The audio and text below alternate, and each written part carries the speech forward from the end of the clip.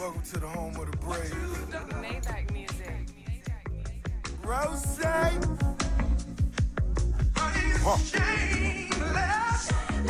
I'm so self-made. What you done? I can still count a meal without a money machine, nigga. Got on my darkest shades. This man is made. Inherit no riches. Jehovah's my witness. Physical fitness. Home economics. In the kitchen, digital scales producing the product. Cut the noose off my neck. Welcome to the No Clue Podcast, episode 111. Quick turnaround from the recent games. I'm one of your hosts, Tyler. I'm Mike. All right, let's get right into it, man. Yeah, we got to talk about the East first.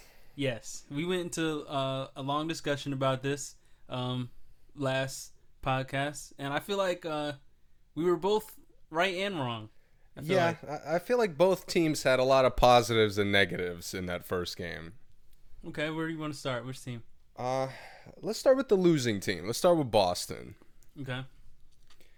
What did you like? What didn't you like?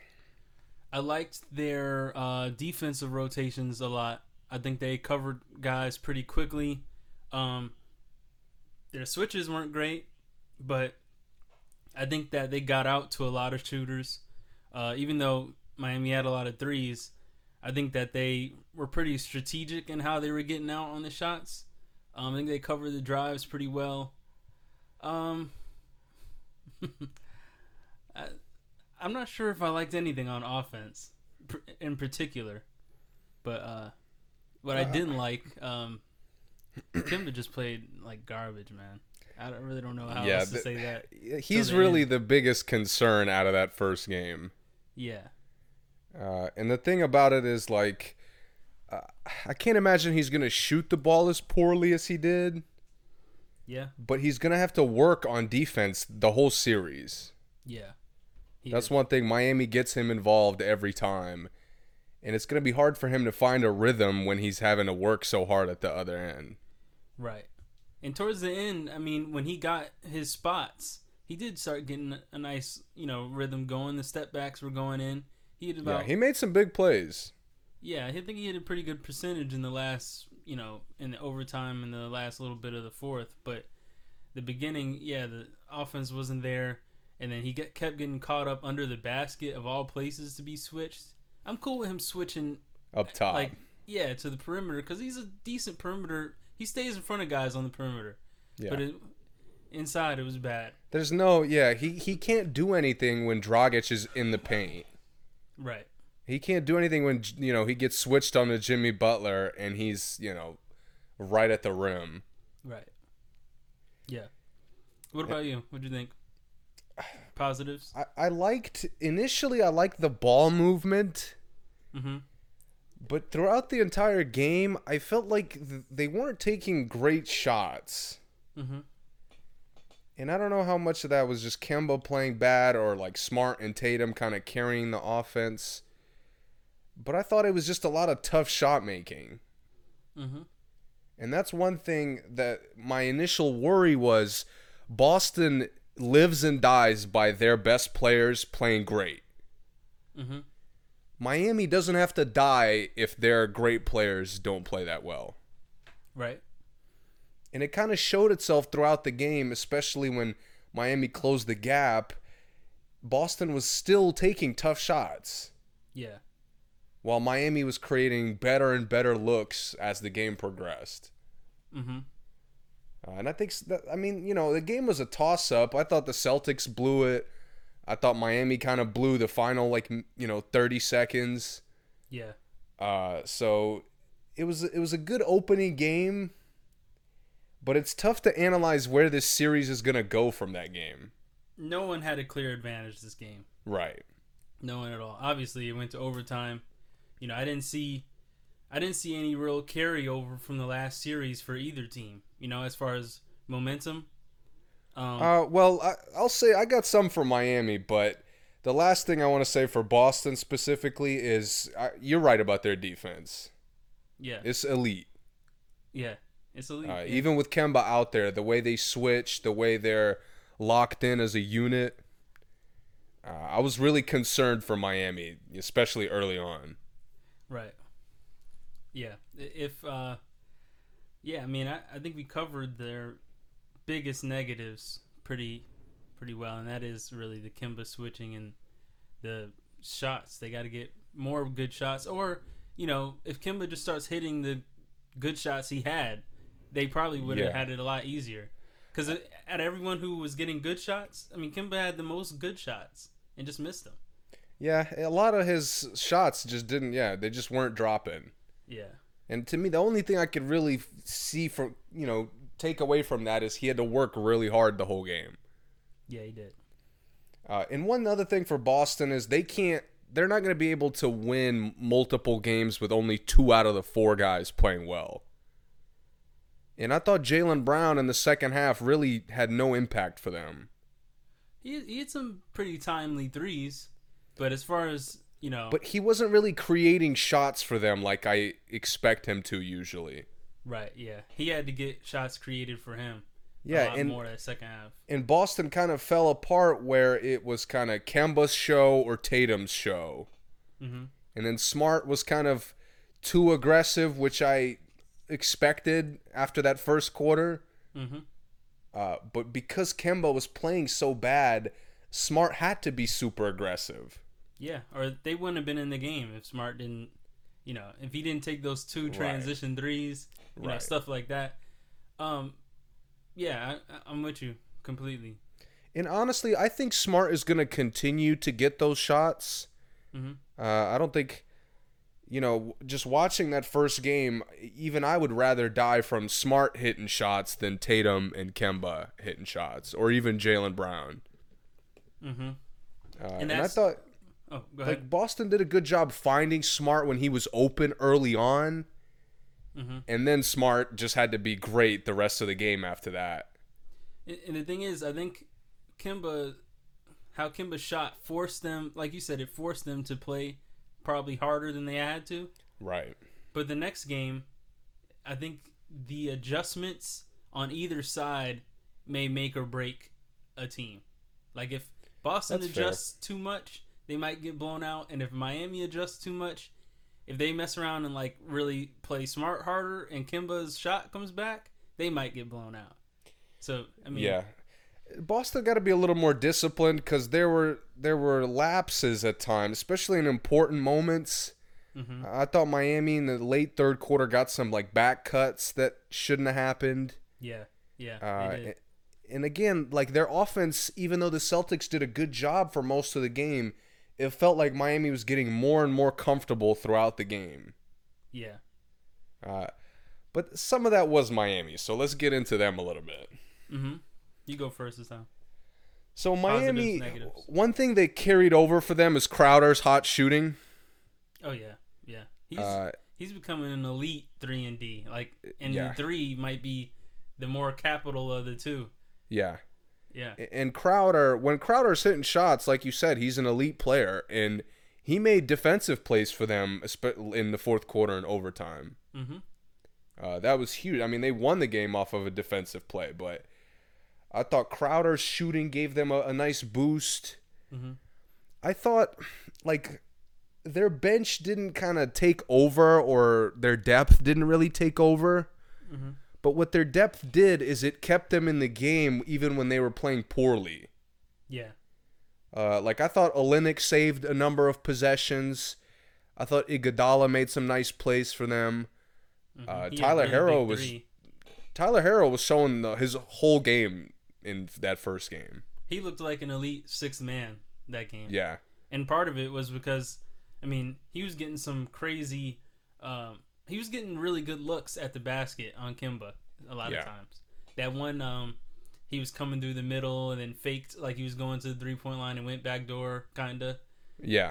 That was he had a run at that moment of 4 or 5 really good looks or plays. Yeah.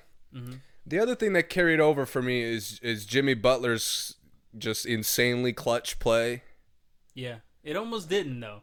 I thought it wouldn't. It looked like he wasn't even going to try. I don't even think he wanted to take that 3 that he hit. It really didn't feel like it. Yeah. Yeah, he hit But- big shots, but he didn't. I didn't see the autonomous takeover that I was expecting or hoping for, at least. Yeah, and it felt like Miami needed it. Yeah, and he wasn't there at first. It really was kind of odd. I thought Harrow saved the game for them when he hit that like one pump fake, and they just pulled it anyway. Yeah, that was big, which big. cut it to I think 2 at that point when Boston was up 5. Yep. And that took the soul of the Celtics for a second. Yeah. But it was weird because their offense, as I said, it took a while to wake up. Mm-hmm. And then even when it woke up, it would go for certain stretches where it just wasn't good.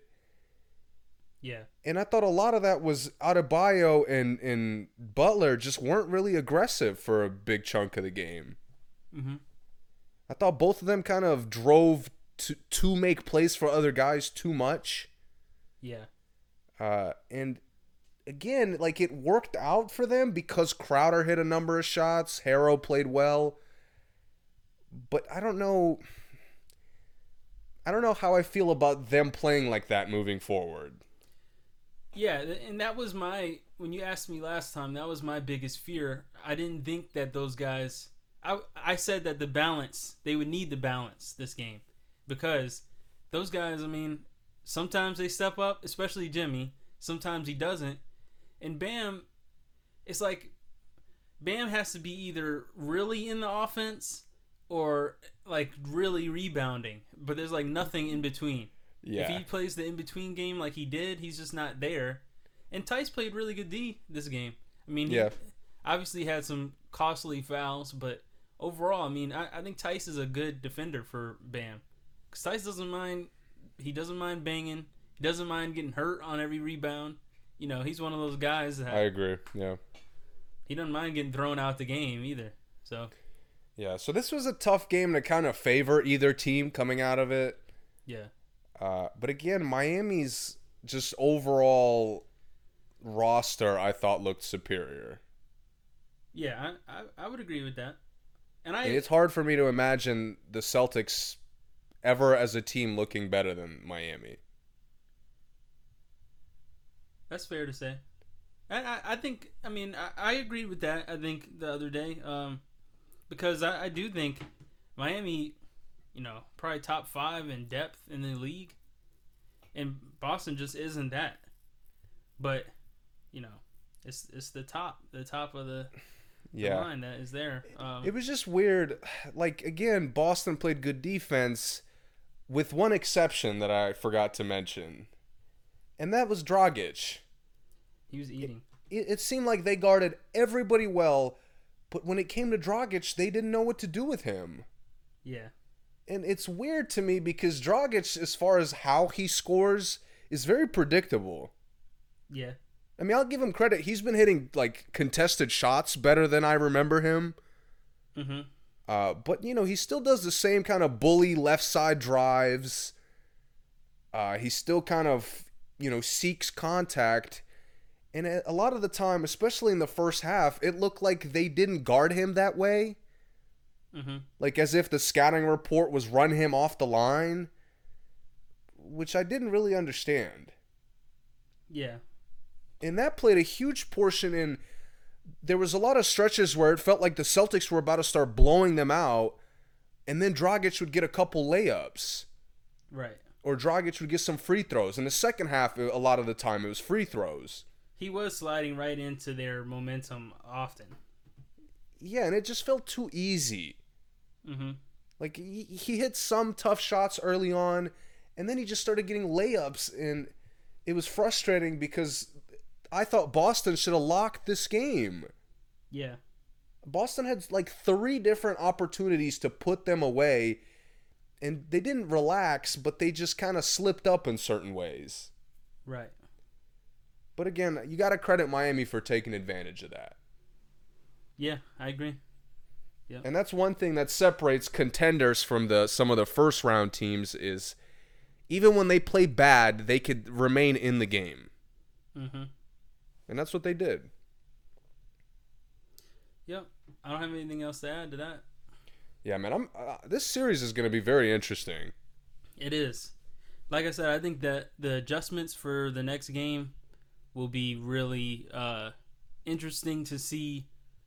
Who adjusts, who over adjusts, and who doesn't adjust enough. Right. I think that's gonna be.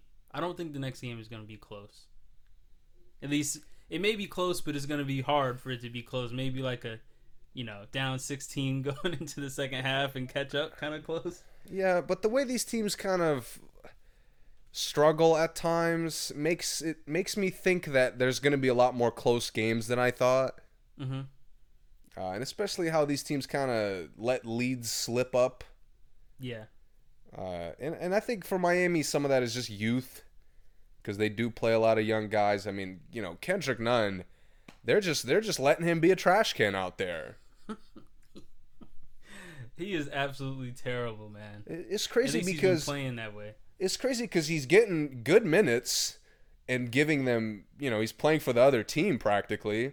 Yeah. And then Duncan Robinson was pretty awful for a lot of the game, and Spoelstra was getting mad at him for not shooting more.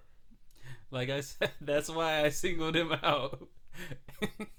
First quarter, I mean. But that's what surprised me is Duncan Robinson came out and you put Tyler Harrow in, which is an upgrade. Yeah. And to me, like, Spoelstra at one point got really mad that Robinson didn't take a shot, but it wasn't a good shot. Robinson didn't take any good shots. Nah, he really didn't. And Boston, again, they're good enough to just not allow him to get clean looks. Mm-hmm. But this is why I trusted Miami, is I didn't think, they don't need Robinson's contributions. No, they don't. Definitely not. Especially with Crowder shooting the ball the way he has been. Yeah. Yep. I don't have anything else to add to that. You got anything else to say? No, man. Like I said, I'm excited about this series. It's a toss-up at this point. Yeah, it is. It's really. I mean, that was. Although there's been close games, there's been double overtime. I think this game was one of the most competitive games I saw, and that was because it seemed like they were matching each other. Yeah. For better and for worse. Yeah. And I credit to Adebayo for the block. Big. Because he really did. He played. I thought he played awful for most of the game. I sent you a number of messages complaining about how lazy and sleepy he looked out there. Yeah. But man, when they needed him most, he pinned it. Yeah, that was big, really big. Because I really was like, man, he looks late. Like in the moment, I'm like, Tatum got it. Like he's there, he's early. Like Adebayo looks slightly late. Yeah. And you see the block. I mean, if Tatum was maybe a little bit stronger, he might have muscled that in. It would have been tough. He had to be higher. Yeah, but Adebayo just pinned it, man. Yeah. And kept it in bounds too, which is just huge. Yeah. I think a lot of the Boston top guys really just played, pretty good.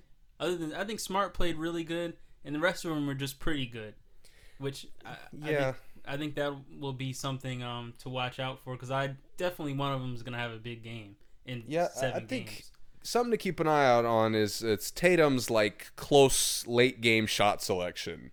Yeah, because I thought he settled a number of times, especially on that last regulation shot. The Derrick Jones one. Yeah, terrible. I was really disappointed with that one. I really think. I mean, we talked about it, but Kemba easily could have got that shot off. Right. Easily. So. And Kemba hit that one super tough 3 on Crowder at one point. Yeah. Right in his eye. Yeah. And that's when I was like, okay, Kemba, he's here, but, he's just not all the way here. Yeah. So. It's weird.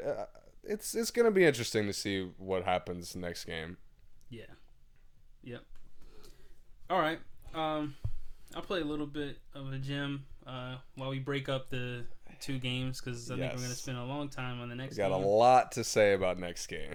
Yeah, for sure. This is a song called Yes by Gio Varn.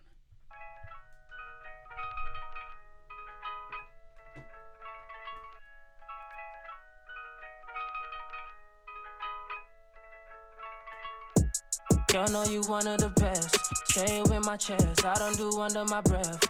Look me in my eyes, loving I'm fucking your neck. Keep my name alive, pack that shit under your breast. I'm a real street nigga, just happen to be singing it. You got some friends just looking seductive, please bring them in. Please don't tell me nothing about luck when we winning. If you know how we living, then you know how we really on the grind.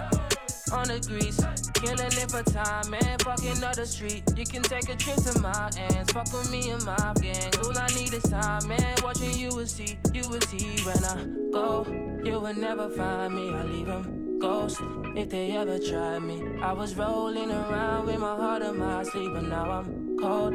Like December, then she asked me if I wanted. Yes, yes, yes, yes, yes, yes. She said that all of this is for me. Yes, yes, yes, yes, yes, yes. I know sometimes you might get lonely. Yes, yes, yes, yes, oh yes, oh yes. And if she asked me if I wanted. Yes, yes, yes, yes, yes, yes. Hey Javon, I'm getting ready to leave now. What's the address? And let everyone know, yeah, to cancel work tomorrow. We're gonna be popping bottles all night. All I wanna hear is yes. Baby, let me come and slide in it. Going crazy, so maybe I lost my mind in it. Wanna give it up to me, and she ain't hiding it. If she give it up to me, no, I'ma dive in it. She don't wanna speak, she just wanted a D. She wouldn't be a freak if it wasn't for me. Come and give me some of the love I've been missing. If you know how we living, then you know how we really on the grind. On the grease, killing it for time, man. Fucking up the street. You can take a trip to my ends. Fuck with me and my gang. All I need is time, man. Watching you will see when I go. You will never find me. I leave them ghosts if they ever try me. I was rolling around with my heart on my sleeve, but now I'm cold. Like December, then she asked me if I wanted. Yes, yes, yes, yes, yes, yes. She said that all of this is for me. Yes, yes, yes, yes, yes, yes. I know sometimes you might get lonely. Yes, yes, yes, yes, oh yes, oh yes. And if she asked me if I wanted. Yes, yes, yes, yes, yes, yes.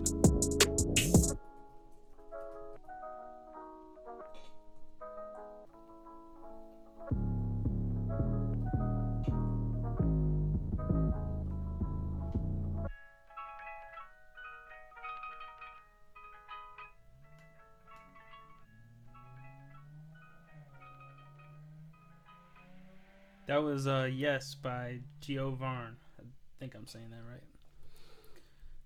All right. Let's get into it, man. Got to start with Denver. There's a ton of stuff to get into with the Clippers, but we got to start with Denver has arrived. They have. We both have been saying it. We've been for about 2 years. I don't know how long have you been on them, but for about 2 years I've been saying that they're like right there, but not quite there yet. I remember when we first started the pod, I was saying, they're like the small version of the Warriors to me. Really young. Yeah. Everyone on the team can hit threes. I mean, everybody. Yep. Except for Plumlee. But everyone else can hit threes. They're all threats. Man, what a playoffs. Even if it ended this series, what a playoffs for them. They played great. I also, all this year, I remember us talking, and I told you I think Jamal Murray could easily be an elite point guard. He just not aggressive. And you see what happens when he gets aggressive. He goes crazy. He did, man. And he just got in that zone, and he just got a bunch of good looks. And I mean, the fact that he's getting great looks in Game 7 is a problem, but he to his credit, man, he was hitting shots. Yeah, he was. And he early on, he was kind of messy, which he has been throughout most of the series. But when he just settles down and is just aggressive, the Nuggets are a much better team. Yeah. And one other thing for them is they're finding one criticism we've had, especially I think either last episode or maybe the episode before, is they force the two-man game. Yeah. And they're starting to get better at kind of spreading it out to everybody and then Murray or Jokic or both got it going, so we're playing through them. Yeah, and they're also doing a better job at the two-man game not being the only option on the play. Yes. Because I saw Murray use the two-man, use the screen, and then, do the Steve Nash under the basket kick out, and it'd be a three. I saw him do it 3 or 4 times last game. And you know what they also did is and the reason we've called it two-man game is because they just kind of toss the ball to each other. Yeah. And see who can make something happen. It's like 4 handoffs. Yeah. They got away from that, and they actually ran pick and rolls. Yeah. Like Jokic would roll, Murray would hit him, and Jokic would just, have the binoculars out, seeing everything. Yep, and he made a lot of plays from that as well. Right. And, again, Will Barton's not even back for this team. They're not even full strength. Yeah, they're in this unique... I think Denver and Miami are the two maybe only teams that can lose like a number of guys and still keep the team about the same strength. And they have guys that can contribute that they don't even play. Right. We saw PJ Dozier have great. Right. They even have Noah Vonleh on the roster, who, I don't think is great, but I've seen him contribute to teams. He's not a bad NBA player. Right. And, they don't even need him. It's crazy. Yeah. And Mike Malone is, he's taken a while, but it's looking like he's getting more comfortable with the team. Yeah. He's kind of starting to make certain adjustments, certain substitutes that I like, especially these last several games. Mm-hmm. And they're looking complete right now. And, one other thing, one quick shout out. Monty Morris played played great. Yep. And the thing is, I don't consider him one of the best backup point guards, but he's like a really good just backup guard to have on your team. Like, I think he's really good because they have so many guys on the team that can make plays. Yeah. Millsap can bring the ball up court and get an assist. It happens all the time. And I think Morris really... benefits from that, because I don't know if he'd be like a floor general with none of the other playmakers in there, but how they have him in the role he's in, he is great. He's playing amazing. Yeah. I also think Gary Harris is getting more and more comfortable. Yeah, he was out for how many games? A long time. Yeah, and he's had nagging injuries a lot. Yeah. But one thing he's starting to, especially this like Game 7, he was making aggressive drives. Yes. And early on when he came back, he kind of acted like he could only spot up. Yep. But now he's slashing, he's cutting back door, getting layups. So yeah, the Nuggets are a premier Western Conference contender now. Yeah. So no matter, I don't care if they get swept by the Lakers. They're coming into next season as one of the 2 best teams in the Western Conference. And they're not getting swept. And yeah, that would be insane. Yeah. But I'm with you. They look elite, and it's kind of crazy. Like, it's not even like they need anyone else. It's just about who can really like improve next. Because I've seen so much improvement from every player. Even Jokic has improved big time. He's lost weight. He's hitting more threes. He has that signature 1-foot shot now. Murray's improved. He's becoming a slightly better playmaker. We knew he torched us for Canada a couple of times, so we knew he was a scorer. But all the other stuff, the ball handling, leading a team as a, with leadership, actual leadership. He's a lot more vocal, a lot more encouraging, even when he's not playing well. Yep. And Grant, this is his first year on the team. Grant's doing the same thing Crowder is doing. He's not shooting, obviously, as well, but he's becoming an elite, like, 3 slasher and D kind of guy. Yeah, and and you got to watch your back on the boards, because he's putting it on your head, for sure. Yeah. Millsap has settled into a role of like, I'm here, but I don't have to do anything kind of thing, which is great for him. Millsap the last couple games, like, he felt the time when he needed to be aggressive, which I really like. Yeah, he did. Because usually a lot of his shots are just like messy, like forced shots. Mm-hmm. But I thought these last several games he's been patient and waiting for kind of defense to open him shots. Yeah, patient is a great word for it. Cause he hit some. I mean, he had some really nice corner looks that were really makeable. All his shots were completely makeable. Yeah, and he doesn't. And I thought do the that game. I started getting very concerned when he hit those back-to-back threes. Yeah, and the game was nowhere near over at that point. No, it wasn't. But at that point, the momentum was just all on Denver's side. Yep. But now, enough, we could give Denver so much credit, and I can't wait to see what they do against the Lakers. Yep, and we've given them enough credit all season. I mean, AD versus Jokic is going to be a really cool battle. Yeah, I'd like to see who Grant guards. I would imagine Grant's going to take the LeBron assignment. You think so? Not Millsap? Millsap has done it in the past. I'm just asking. Yeah. I think Grant should, but I've seen Millsap step up on LeBron. I think Millsap will at times, but I would like more Grant. Mm-hmm. I don't mind Millsap, with the second unit, or maybe a unit where Grant isn't out there, or maybe if Grant gets in foul trouble. Yeah. But I want Grant to be the primary guy. The other thing is, it depends which LeBron is playing for me. Is it ball handling LeBron, or is it... Well, that's what the series is going to come down to. Yeah, or is it post, power forward LeBron? Then I would probably rather have Millsap down there. But, yeah, it is going to come down to that. All right, let's go. Clippers. But, I mean, where to start? Where to start?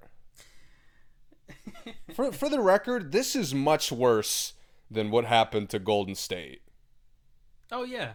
This is like, to me, the people comparing it to, KD's done it and Steph has done it. No. This wasn't blowing a 3-1 lead. This was exposing how flawed the team is. One other thing I keep hearing is, and I looked this up just so I could break this point before you get too deep about the other teams that have done it. The Lakers and the Suns. People keep bringing that up for some reason. I've heard everyone on the news bring it up. Right. The Lakers were the 7th seed. They were the underdogs that year. Yep. I mean, wasn't Nash MVP that year? Yep. So, it's not comparable. It's ludicrous, the comparisons I'm hearing. So, you're going to say the Lakers, just because they have Kobe, they were the 7th seed, and they lost 3-1 to the MVP Suns, who were the 2 seed. You're going to compare that to the actual, basically the opposite? I mean, it doesn't make any sense. I mean, the excuses they've been attempted to be thrown around. Right, there's no MVPs in this series. And there was a finals MVP. There's a defensive player of the year. Dude, 2 times. The Clippers were they were the considered top 2 team in the league. Exactly. There's no excuse for this. There's no explanation other than a complete collapse. Right. And most teams only chalked all their losses to load management. Basically. I mean, most people throughout the season, the only reason they weren't number 1 to people is because they just didn't play some games, plain and simple. Yep. So, yeah, go ahead. It's funny. I don't know where I want to start because there's so much. Let's start with Paul George. Okay. Is he ever going to have like a media session where he doesn't say soft whack shit?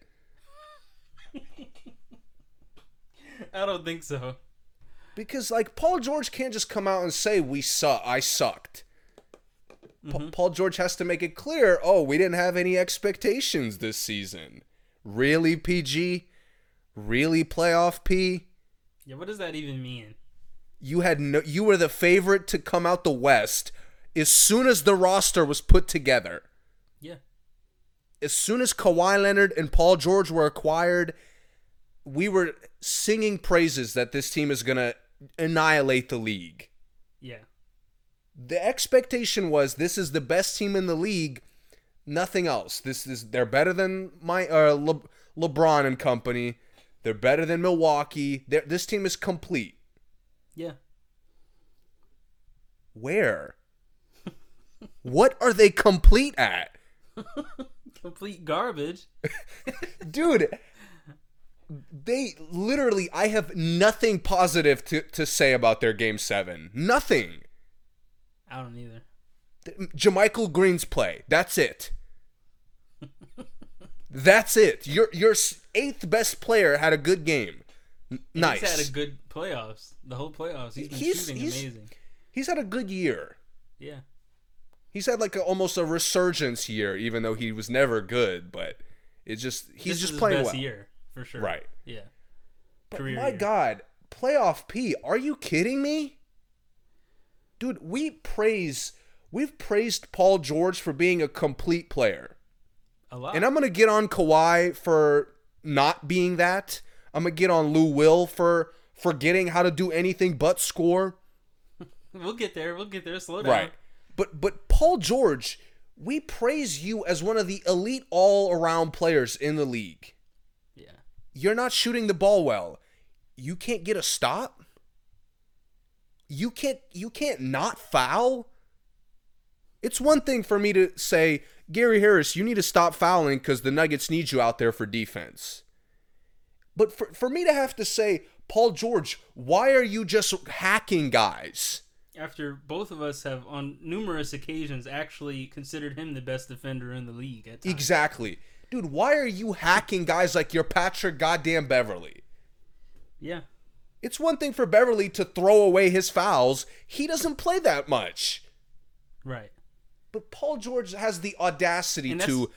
That's what stay you want in- from Beverly. Right. If he's not fouling, I don't want him in the game. Right. Go ahead. But for Paul George to stay in foul trouble all game and then just shoot the game away in the fourth quarter like he's Russell Westbrook. Yeah. I mean, come on, hitting the side of the backboard, they double you, so you throw it straight to Denver? It wasn't the side, it was the top right corner. Like it hit right on the corner. Like you deadass slipped out your hand even though you wide open, you just bricked 3 other shots, and you still don't have enough rhythm to not like hit the top of the backboard? The shortest 3 on the court. Dude, I mean, Paul George, I said playoff P cannot show up to this game. That's what I told you for the last 2 days. Yeah. Or as soon as Game 6 ended, that was my first thought. As Nick Wright calls him, way off P. Right. Yeah. I mean, Paul George's fourth quarter is a stain on his career that he will never be able to clear out. No, he won't. Never. No. He'll have to play he'll have to almost play MVP level like throughout the playoffs for me to ever forget. And I never want to hear him speak again. He's up there with Kyrie for me. Like, Second. dude, playing like garbage should entitle you to be quiet, not to speak and say nonsense. And just say you play like garbage, and that's fine. Exactly. Siakam, as soon as the series ended, Siakam said, I needed to be better. Yeah. Kemba even said yesterday he's playing like trash. Right. And he said the last 3 games I've played terrible. And that's fine. You know, when I played in high school and even, at St. Andrews, I was one of the guys that if I played bad, you saw me play bad, I'm not going to talk about it. What do we need to talk about it for? You saw me play bad. I know I played bad. All right, let's move on. And that's fine. One thing, like, usually if you lose a close game, the guys who played well kind of like to talk about what went wrong. Yeah. When you play bad, as a player, like, it is disrespectful to your team to try to question other issues of the team when you played like garbage. Right. Why are you focused on other problems when you don't even know how to make a shot? Right. There is a point where even as a leader, as a leader specifically, there is no we anymore. Like, how many times have you seen Kobe say we at all? not just on the court, but after the games, if something went wrong, it was no we. Right. I should have just scored more points. When they win, it's always we. Right. And when you lose as the best player, that's your responsibility. Yeah, it is. Because if you have the capability, and I'll use Kobe again, if Kobe has the capability to get 80 and he only scored 30 and they lost, he should just say, you know what, I should have got 80. Plain and simple, I should have scored more. And that's it. And I feel like everyone on the planet would be like, yeah, Kobe probably could have scored more. And the same thing with George. I should have played better defense and I should have hit some shots. We all saw, and that's fine. Right. Just state the obvious. You don't have to go through the team and the expectations of the team and the coaching and, all this ball movement. It was there. You were open. You're getting good looks, Paul George. Like, what more do you want? Where was the ball supposed to go? You had 5 turnovers. Stop passing. Exactly. And his turnovers were disgusting. They were like Russell Westbrook, James Harden. It was crazy. Way over his head. Yes. And then they doubled him at one point, and at this point it's like late in the game, it's pretty much a blowout already. It's over. And they send this like pathetic double team at him, and he throws it right to Jamal Murray. Yeah, he did. I was like, man, like Kawhi Leonard has disappeared, but the way Paul George is playing, I would have rather Paul George disappeared. I will say one thing in his defense. One tiny thing. This is what happens when, as a coach or as a team, you don't fully establish who the leaders are. How Paul George has acted this whole playoffs, I would not think he was a leader on the team. And he might not be. Nothing about Paul George's character has ever told me he's a good leader. Right, but I'm saying the team doesn't think he's a good leader. Sometimes, like, Kyrie is not a good leader, but at times the team at least acted like he was. And that's fine. That's better than nothing. But it's like the team doesn't respect anything Paul George has to say about the team. You know what I mean? Yeah. And to me, that's really bad from a coach's perspective and just from the overall team chemistry when someone who is clearly, I feel like everyone in the basketball world would acknowledge that Paul George should be a leader on the team. Yes. But I don't think anyone on the team feels that way. Not one. So, and then you get these answers like this. Like, he answered like I shouldn't even be answering stuff because I'm not the leader. That's what it read to me every time I heard him say something. It was like, well, I'll answer this how I should, but I haven't talked to the team enough to even give a team answer. He didn't sound like he was answering for the team. He sounded like he was a fan like everybody else watching the game. Right. So, I think it's really not in his defense, but it's a bigger issue than just Paul George's bad answers. Because I think let's talk about that. Because to me, the biggest culprit here is Doc Rivers. Because, again, this is where you could tell it's Doc Rivers. It's one thing if it was a close game or even if it was a blowout because Kawhi played like garbage or just Paul George played like garbage or just Lou Will played like garbage. Yeah. Not everything was awful. Yep. Even the substituting was awful. Dude, it's like he's trying to make Reggie Jackson play like garbage. It does seem that way because he only puts him in there to like almost ruin his reputation. Like exactly. He puts him in there when they're in like opposite. They're on the low end, the bad side of the momentum. Yes, like Reggie's supposed to come in there and change something. Yes, there was a stretch where Pat Bev took like 3 to 4 shots, and I let you know that was disgusting. Yeah. And they threw Reggie Jackson out there, and it felt like Doc Rivers said, Pat Bev is getting shots. I want a better player getting those shots. So I'm going to throw out Reggie Jackson. But Reggie Jackson is a good player. Reggie Jackson knew I shouldn't be the one forcing shots out here. Right. And Doc, oh my God, 3 games. And let me stick to Doc here because, like I said, everything in Game 7 was awful. Yeah. Dude, there was, I think, 3 instances when the Nuggets would go on a big run, the Clippers would hit one shot to maybe stop the run or maybe slow it down. Again, the Nuggets just went on a huge run. So one shot doesn't really matter. Mm-hmm. After this one shot, a timeout gets called, usually by Denver. Doc Rivers is clapping his hands, encouraging guys as if they're waking up. Doc, hello, you're losing. Doc, you're losing control of the game. Hello, adjustment, sub, timeout. Yeah. He's sitting there clapping his fucking hands, telling us the same shit. We got to move the ball. We got to play free. We got to get good shots. Doc, what have you done to make any of that happen? Yep. Nothing. Remember when the coaches the ref said time. Yes. Calling a timeout. Yes. Dude, that was the first one.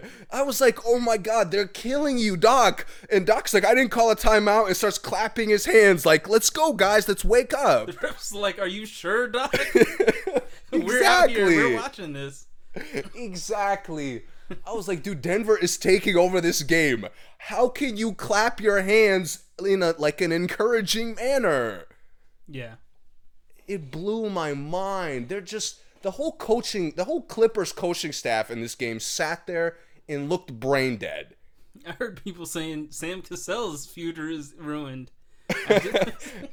I mean, Ty Lue's future should definitely be questioned after this. I agree. I mean, this coaching staff is in its entirety should be questioned after this. You should question anyone who believes in Doc Rivers coaching after this. Because, again, like I said, every player's flaws got exposed in this series. Let me ask you one thing. Where do you stand on the starting Zubac just to take him out before the first quarter is even halfway and never put him back in? Well, the Lakers get away with it with JaVale, but it's different because that's kind of his role. JaVale's role is for the Lakers to start off big. Yeah. Zubac doesn't make the Clippers big. Right. And I want to save their defense for last because that's where I really want to get into size. Yeah. But it just he can't guard Jokic. He's not disciplined enough not to foul. Mm-hmm. So to me, it wasn't really that part of it wasn't Doc's fault because he was getting in foul trouble every time. No, I'm saying they did this all season. I'm asking you, where do you stand on that thing? I don't mind it. Okay. Because it kind of adds depth. Because Zubac is a capable player. Mm-hmm. So even playing him in limited minutes, you kind of get a little bit more depth, especially with all their injuries. It was kind of needed for them. Yeah. So that's I don't mind that. Okay. I was just curious because that's been obviously the Lakers, the Clippers, a couple other teams do it, but I was just wondering about the trend. I think it's kind of weird just starting someone for basically no reason. Yeah, obviously the Lakers pull it off much better because they do it with Dwight in kind of a different way. Yeah, and they also play to what they need. Right. Zubac, it doesn't matter what the other team has; he's still not coming in. But Right. the Lakers, they may play, I can't think of a team off the top of my head, but if they played the Pelicans with Davis and Boogie, JaVale would be out there. I mean, you saw it with the Rockets. As soon as they needed to bench McGee and Dwight, they didn't sniff the floor. Right, they just didn't. And the Lakers look like they've been doing that all year. Right. Mm-hmm. So, but to me, back to the Clippers. Mm-hmm. I want to save Kawhi towards the end. Yeah. Because you got a lot to say about that. Okay, Patrick Beverley is not an NBA guard. Let's acknowledge what it is. Patrick Beverley is not a lockdown defender. He's a guy you throw out to strap Monty Morris. He's a guy you throw out to strap Duncan Robinson. Yeah. He's an He's annoyance. a guy you throw out. Maybe he'll strap. He could strap.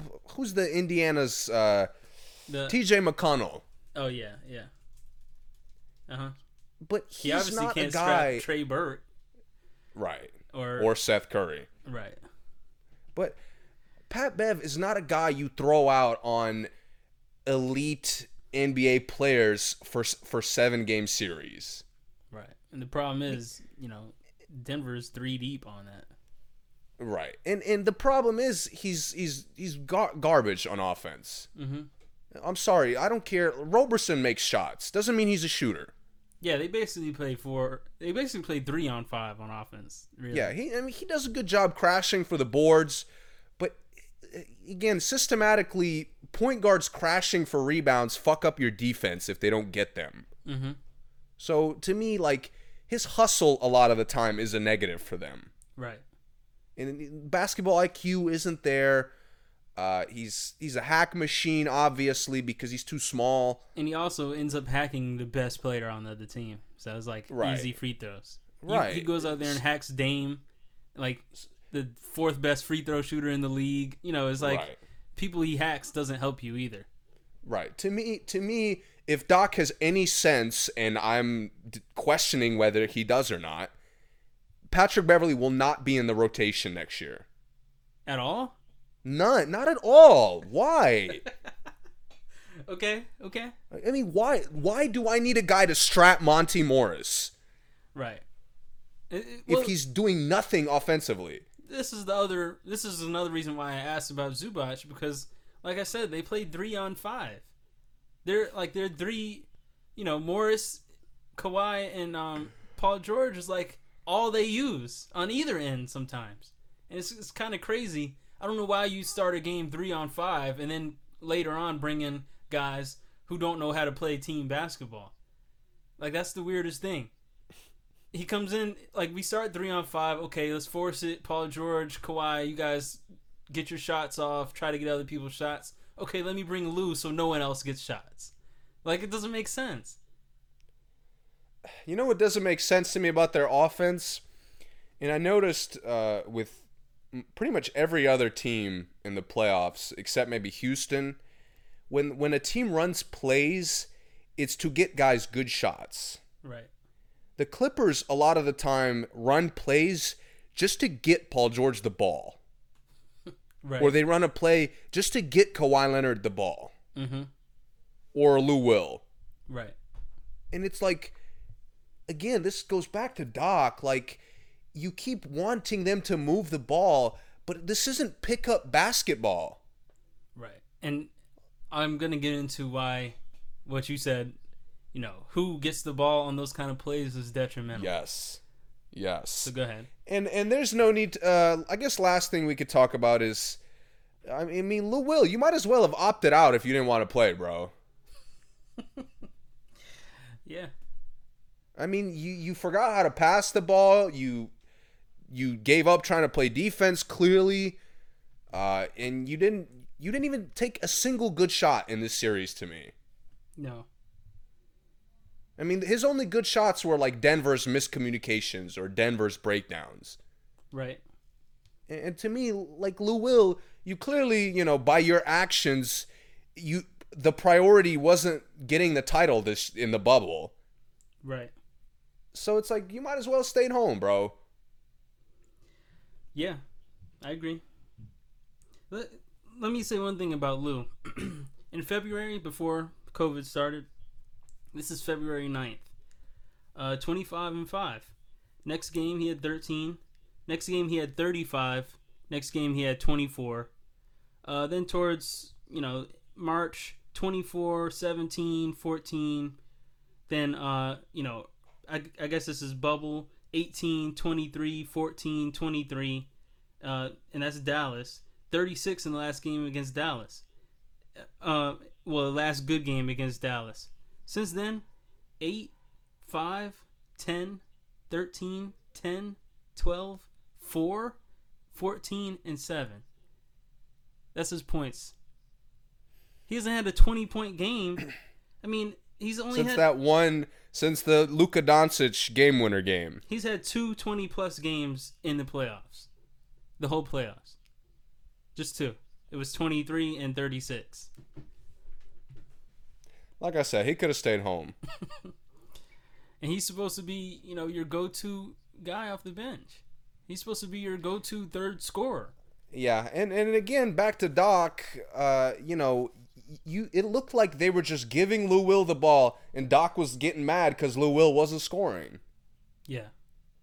Like, dude, Lou Will isn't carrying you through a 7-game series.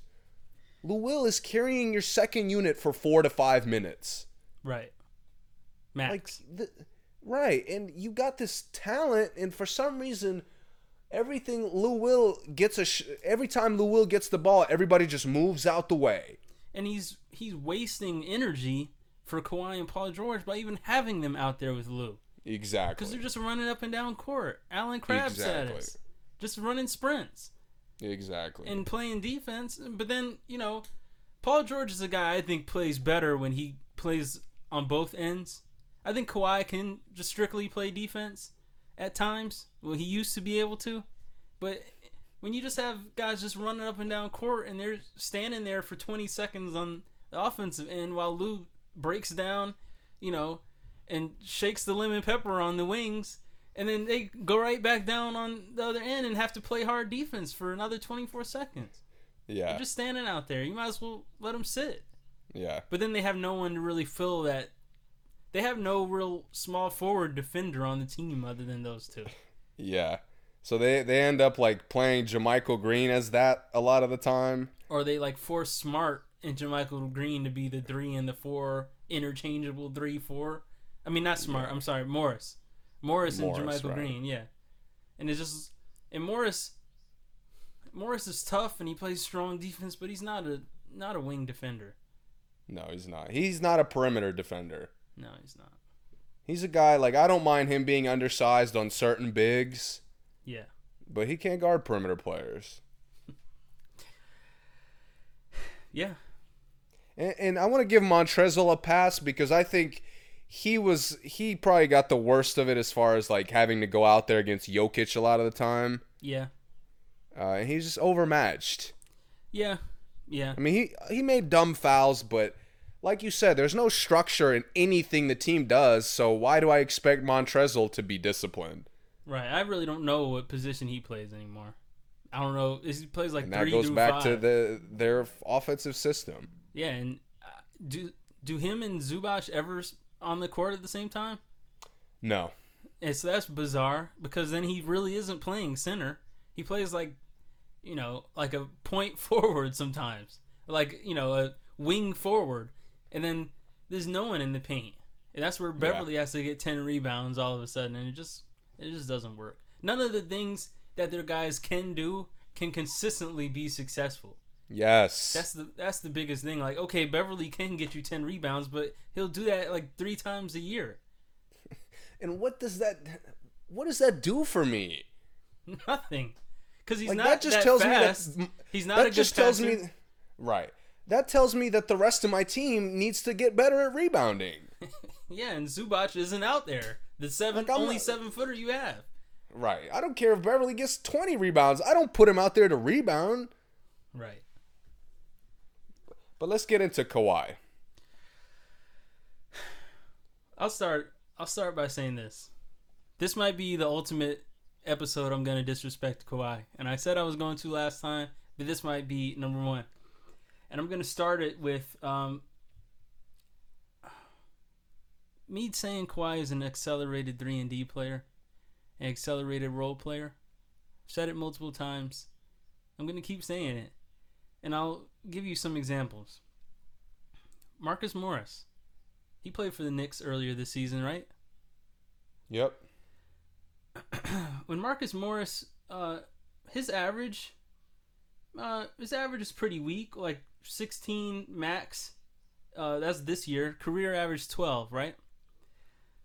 But when he takes a lot of shots, he scores a lot of points. Role players, 3-and-D guys do that. Marcus Morris, 19 shots, 38 points. 18 shots, 36 points. 17 shots, 29 points. 22 shots, 29 points. 3-and-D guys, role players can get a lot of points. It means nothing. Jay Crowder, he's done it. 19 shots, 27 points. 15 shots, 30. It means nothing. It means nothing. When Kawhi goes out there and takes a bunch of shots, just because he scores a lot of points does not mean you can just give it to him and everyone get out the way and spread and he can take somebody one-on-one for the whole game. That's not the player he is. And if you need any more evidence, just watch the series again. Just watch it again. Plumlee was strapping him. Every time Plumlee switched on him, he locked Kawhi up. It was so bizarre. And I wasn't surprised, but it was like, oh, Plumlee got in his face on that one. Yeah. He takes tough shots. Anytime they put size on him, he looked like just a guy who takes bad shots. Yes. Yes. Do you remember PJ Tucker on Phoenix? Yep. 17 shots, 24 points. 18 shots, 23 points. 14 shots, 22. You can give any good 3-and-D player a bunch of shots and they're going to get a lot of points. And I think over Kawhi's career, that's been what has happened to him a lot of times. On the Spurs, they just kept giving him shots. If he took 25 shots on the Spurs, he was getting 30. It just happens. He hits shots. He's a good shooter, obviously. But that does not mean you're a good one-on-one player. All these guys I've named, Jay Crowder, PJ Tucker, Marcus Morris, they're not one-on-one players. Am I right? You're right. So just because you can score a lot of points from easy shots or good shots or a lot of shots does not make you a one-on-one player. Kawhi is not a one-on-one player in this last game. I mean, anyone who guarded him looked like an elite defender. It didn't matter. It didn't matter who was guarding him.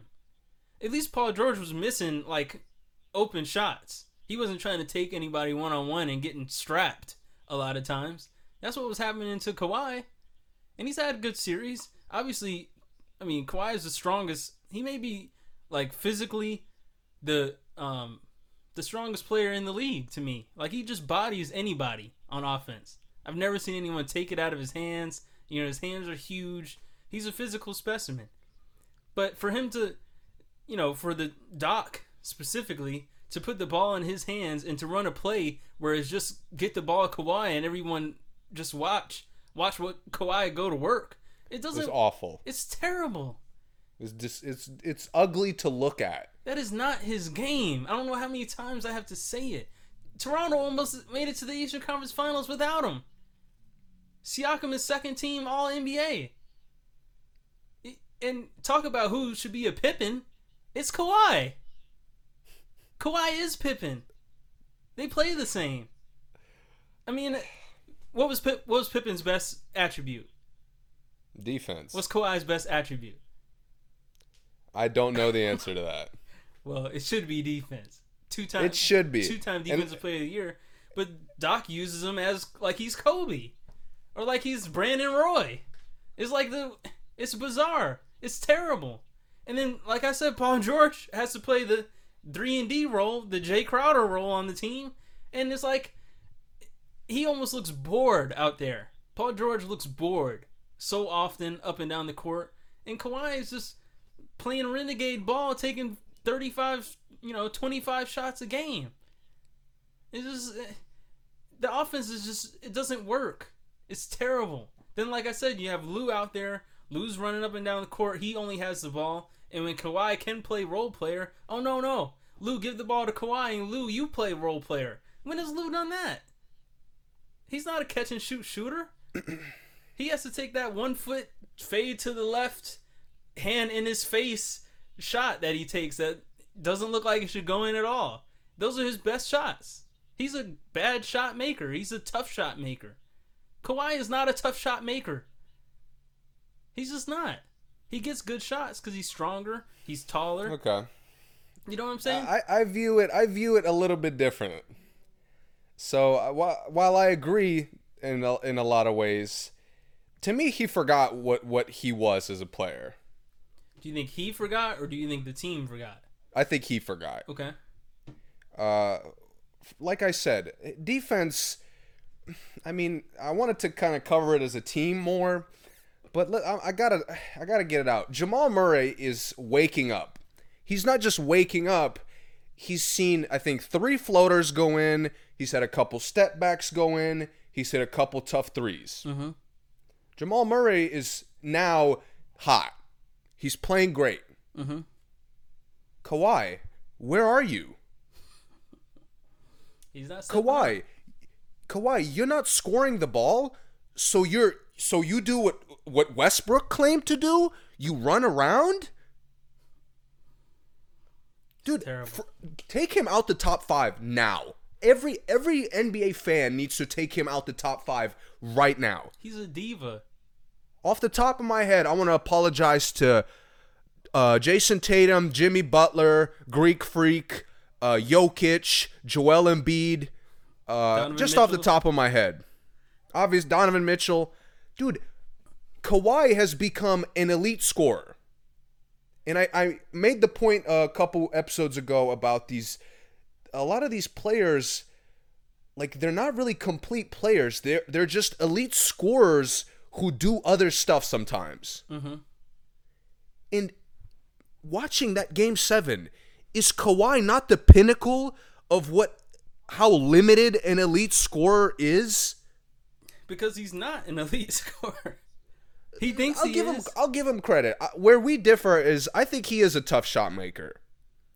But my problem with him is he's a black hole. Of course. And that's all he is. When he sets up other guys, it's meaningless. It's never in important stretches. No. In important stretches in kind of teetering games that are on the verge of either being won or lost, he does not see any other player on the court. And if he does, he always wants it back. Right. Always. And what I used to love about him is he was an elite 3-and-D player whose offensive game got better. Yes. I completely agree with that. But he's gotten to the point, and I don't know if it's the praise, I don't know if it's his selfishness, I don't know if it's Doc Rivers' awful coaching. It's a mix. But to me, his offensive game has emerged to such an extent that now he thinks he doesn't have to do anything else. It's a mix because you saw it on Toronto. I mean, he was good at being in a role on Toronto. He has no role on the Clippers.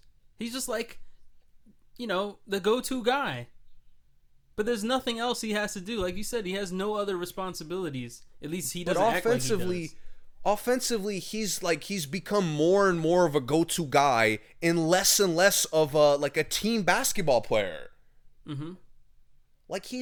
And now that he's given up playing defense, apparently, because it's not just Jamal Murray that cooked them. Monty Morris didn't have a bad game the entire series. No. And Grant with Kawhi great. Leonard out there. Grant played great on Kawhi. Grant played great. And again, it wasn't just Luka Doncic who was cooking them. It was Trey Burke and Seth Curry. Yeah, who both hit shots on Kawhi. On Kawhi, exactly. Yeah. And to me, I don't understand how you forget that you can impact the game in other ways. Mm-hmm. That's what blows my mind about some of these guys. Dude, I watched Jimmy Butler, and he's involved even when he doesn't take shots. Yeah. Even when he doesn't touch the ball on offense, he's involved. Mm-hmm. I mean, is Kawhi Leonard ever in a play where he doesn't touch the ball? On offense? On offense. No. Never. No. I don't remember the last time I saw him get a good putback. Right. When was the last time he got a backdoor cut for a dunk? He doesn't because he already has the ball. I mean, I've seen James Harden get it this year. Westbrook gets a lot of backdoors. James Harden is the pinnacle of selfish basketball. And Westbrook gets a lot of backdoors. He's also the second tier. And it blows my mind, dude. Kawhi Leonard is just off his game. He's the most selfish player in the league right now. Oh, for sure. And I was always hesitant to kind of commit to him being the most, because you've been on it, from probably over the last year. 2 years. I'm a hater. You noticed it even when Toronto was winning playoff games. Yeah, they were winning it in spite of him. In spite of him, yes. And that's what, to me, he took Greek Freak out the series last year, and God forbid Jamal Murray's eating, I'm going to take the challenge and guard him. Of course not, no. But not only that, you're you're not getting good shots, and you're complaining about guys being physical with you when all you do is bully through guys. That is his move. Right. Just to run somebody over. Right, like, all he does is, like, extend his arm just a little bit so you can't really tell that he's pushing off. Yeah. But then somebody touches him and he expects a fucking call. Yep. Dude, I was disgusted with everything I saw from him. And to me, like, a lot of the top players at their worst couldn't be as bad as he was. Right. To me, Middleton was better, and he missed, it felt like, every shot he took in the last game. And Middleton was infinitely better. Middleton was getting stops. Middleton was demanding the ball when the offense was running like trash. Middleton was trying to make plays. Yeah. I think Dude, Porter Kawhi Leonard literally was running around out there. I think Porter Jr. affects the game more than Kawhi. Absolutely. Yeah. Dude, Kawhi, to me, didn't just slip in the top player rankings. He dropped off the cliff. Let me clarify one thing. I don't think Kawhi doesn't have the ability to be a go-to guy. I definitely think he does. I think he is an elite scorer, but I just don't think he should be. I don't think that should be his responsibility. Because I agree with you. He has completely, just ran away from every other responsibility on the court. He used to be a really good rebounder. Yes. But my problem is when teams and even the media elevates him to being a go-to guy and just an elite scorer, that is all he does. And that's the problem. I'm saying anyone can be an elite scorer if you just keep giving them shots, but that doesn't mean Kawhi should be doing that all the time. Yes. He should be being what he was, a 3-and-D specialist, a scorer and D specialist. And that's fine.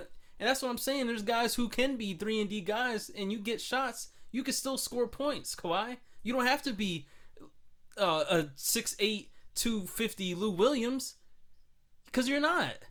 Yes. That's my biggest issue.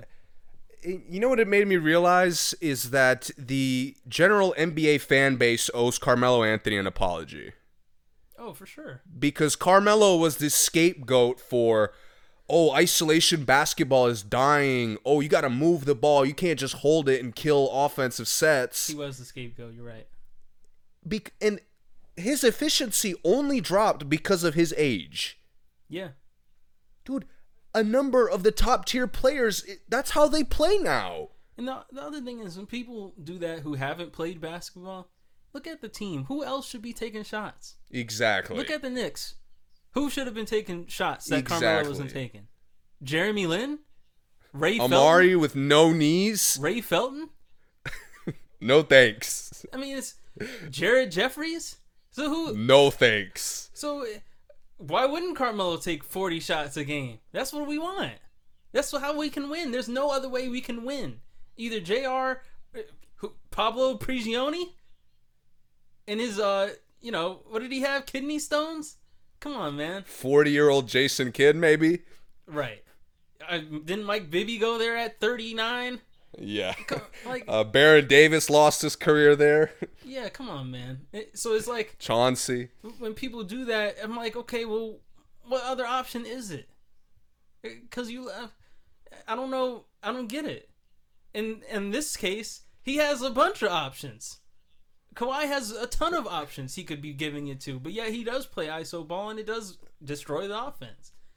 And that's my problem is, like I said, even Melo at his most selfish New York peak. And Melo was selfish to an extent. He ball hogged, for sure. He did. But Melo rebounded. Melo was an elite rebounder. Exactly. Melo never was out there for nothing. No. Rebounded offense and defense. Dude, the entirety of Game 7, I don't mind you shooting the ball poorly. That happens to every basketball player on planet Earth. Yeah, we've all But been there. when you are literally having no impact on the game, like, dude, Jeremy Grant had more of an impact. Paul Millsap, practically every Nuggets player that played had more of an impact on the game than Kawhi Leonard. a quote-unquote top 5 player. Yeah. In a lot of eyes, the best player in the league. Dude, you A lot don't of eyes even that need to close their eyes. you don't deserve to ever be considered for that when all you do is score the ball. Right. And I'm sorry, until I see Kawhi strapping elite players, until I see Kawhi rebounding, until I see Kawhi making an effort to get Paul George or Montrezl Harrell involved, I don't care about his scoring. Right. Him and Paul George will never be a dynamic duo. Never. At least not with Doc. Never. And I don't want to put it so much on Doc because I think more of it is Kawhi's mental case than it is Doc. In Kawhi's situation. Not the rest of the team. The rest of the team is Doc's issue. But when it comes to the Kawhi situation, I think it's way more Kawhi than it is Doc. Because Doc isn't the one that when Kawhi passes the ball, Kawhi comes right back to get it. He doesn't move. He doesn't go screen away. He passes the ball and he like makes a little jab step and comes right back with his hands up. He passes the ball to Paul George with 2 seconds on the clock and came back and begged for the ball. Like, that's not Doc. So I can't blame that part on Doc. I think Kawhi is an energy cancer to this team. It's like no matter how hard Patrick Beverly plays or Reggie Jackson, Montrezl, no matter how much he swings on the rim, Reggie Jackson used to be a pretty nice energy guy. He used to come dunk on people and start screaming when he played with Westbrook. Yep. He looked dead the whole series. Everybody looked tired and everybody looked like they were just sad. And like I said, it had no intensity. And with 4 guys, I consider Beverly, Jackson, Montrezl, and Morris to be like, in the top 50 of energy guys in the NBA. And Kawhi is probably negative, the top and the negative. To me. Okay, offensively, I agree with you. I think Doc maybe was slow to notice the flaws, and he could have done more, earlier on. But some of these guys are so set in their selfish and limited ways that I do think it can't be all put on Doc. No, yeah, it can't. It definitely can't. But and this is probably my last thing that I want to get to. Where I wanted Doc's job to be gone is the defense they played the entire game. Yes, let's get into it. I mean, what did you notice from their defense before I just unleash? I think they have probably, and I don't think Beverly is that great a defender, but overall, I think they may have like the best, at least 4 defenders you can put on the court at the same time, maybe. Yep. But yet no one plays. Hypothetically. But they don't play one-on-one defense. Like, Paul George is probably the only one who I see, like, in Beverly. Sometimes. Yeah, sometimes. In Beverly, here and there, Beverly does it in stretches. Like, he does it to make a point, and then he just stops. But he does it because the other player is just settling. Yeah. So they'll play like real hard one-on-one defense, but then overall the team isn't playing one-on-one defense when you have at least the top 2 elite one-on-one defenders. That's the part I think is kind of weird. Like, they play man-to-man, but no one sticks with their man. They don't get over picks. They just switch. And it's like, what's the point of having Kawhi if you're going to switch the best player off of him every time?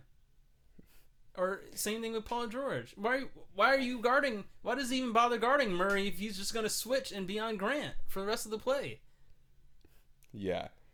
And that's, I thought defensively, again, they were awful in every way. Their game plan looked like it was designed for the Nuggets to win. Mm-hmm. Where, as I mentioned, Jamal Murray gets going, none of my elite defenders are going to take the challenge. And if they are, they're going to get bumped off with any bullshit screen or any bullshit cut or any bullshit movement. So it's going to come back to Patrick Beverly getting cooked. Yeah. Like, it blew my mind. So then they were like, so you know what we're going to do? Doc freaked out because, man, Jamal Murray is just scorching hot. We got to stop him or we're going to lose.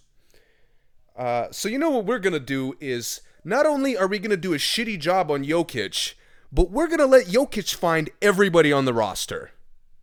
Right. I mean, you look at the box score. Gary Harris got maybe 5 to 10 good shots. Paul Millsap got 5 to 10 great shots. Jeremy Grant got 5 to 10 great shots. Monty Morris got 5 to 10 great shots. Torrey Craig got good shots. Michael Porter got a couple good shots. Mason Plumlee had some good opportunities. Right. And then that's not even, mentioning the fact that Porter, Murray, and Harris don't need good shots. Exactly. Which is bad. But it blew my mind. At one point, you could tell that the Clippers were like, we're not letting Murray cook. We're going to like double him, trap him. So Murray started hitting the Jokic as the roll man.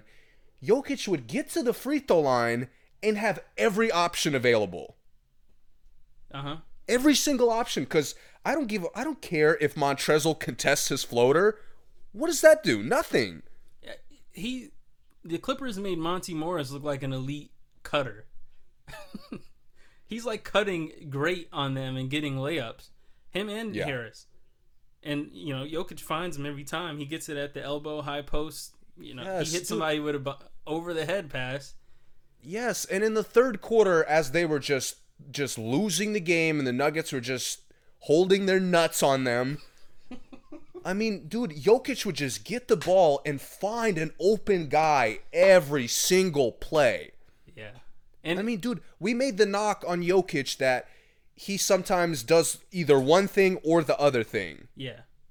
But one thing you can't let him do his favorite thing, which is pass the ball. No, you can't.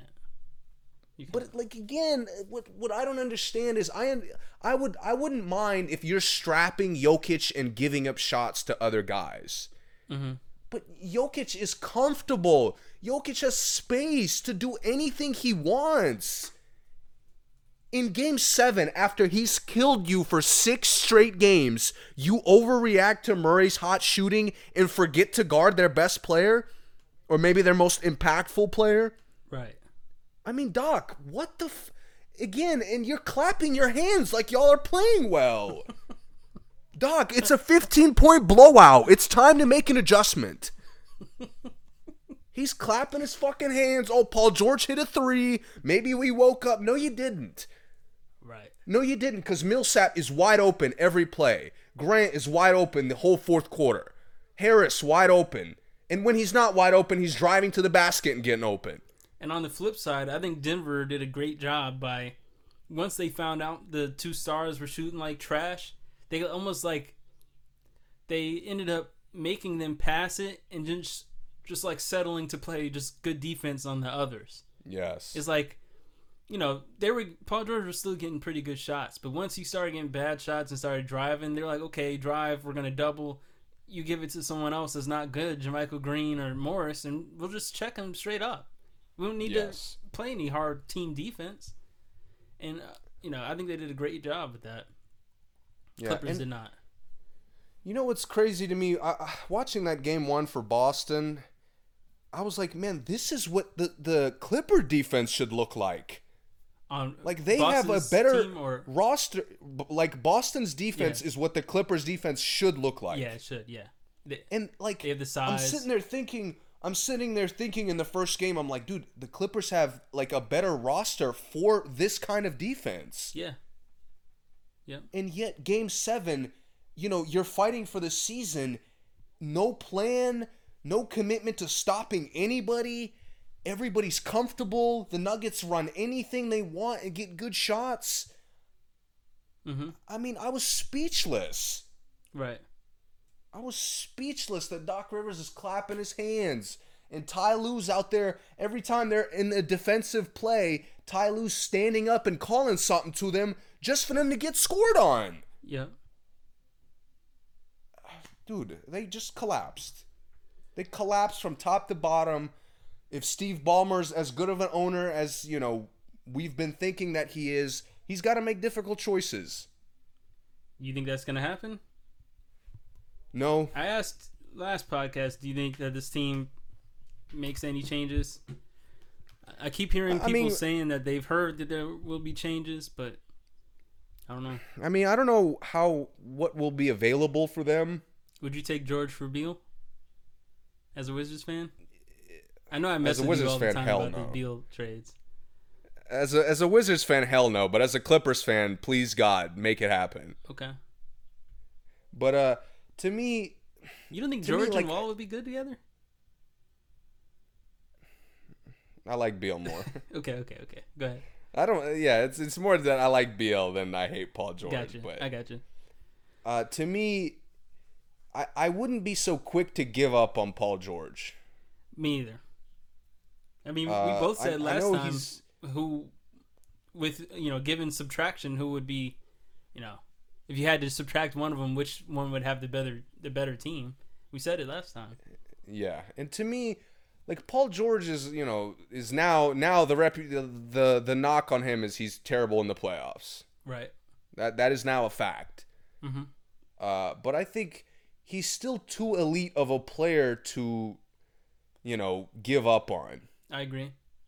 Even with his poor playoff play, I still think he's for a championship team, he could be a great second piece.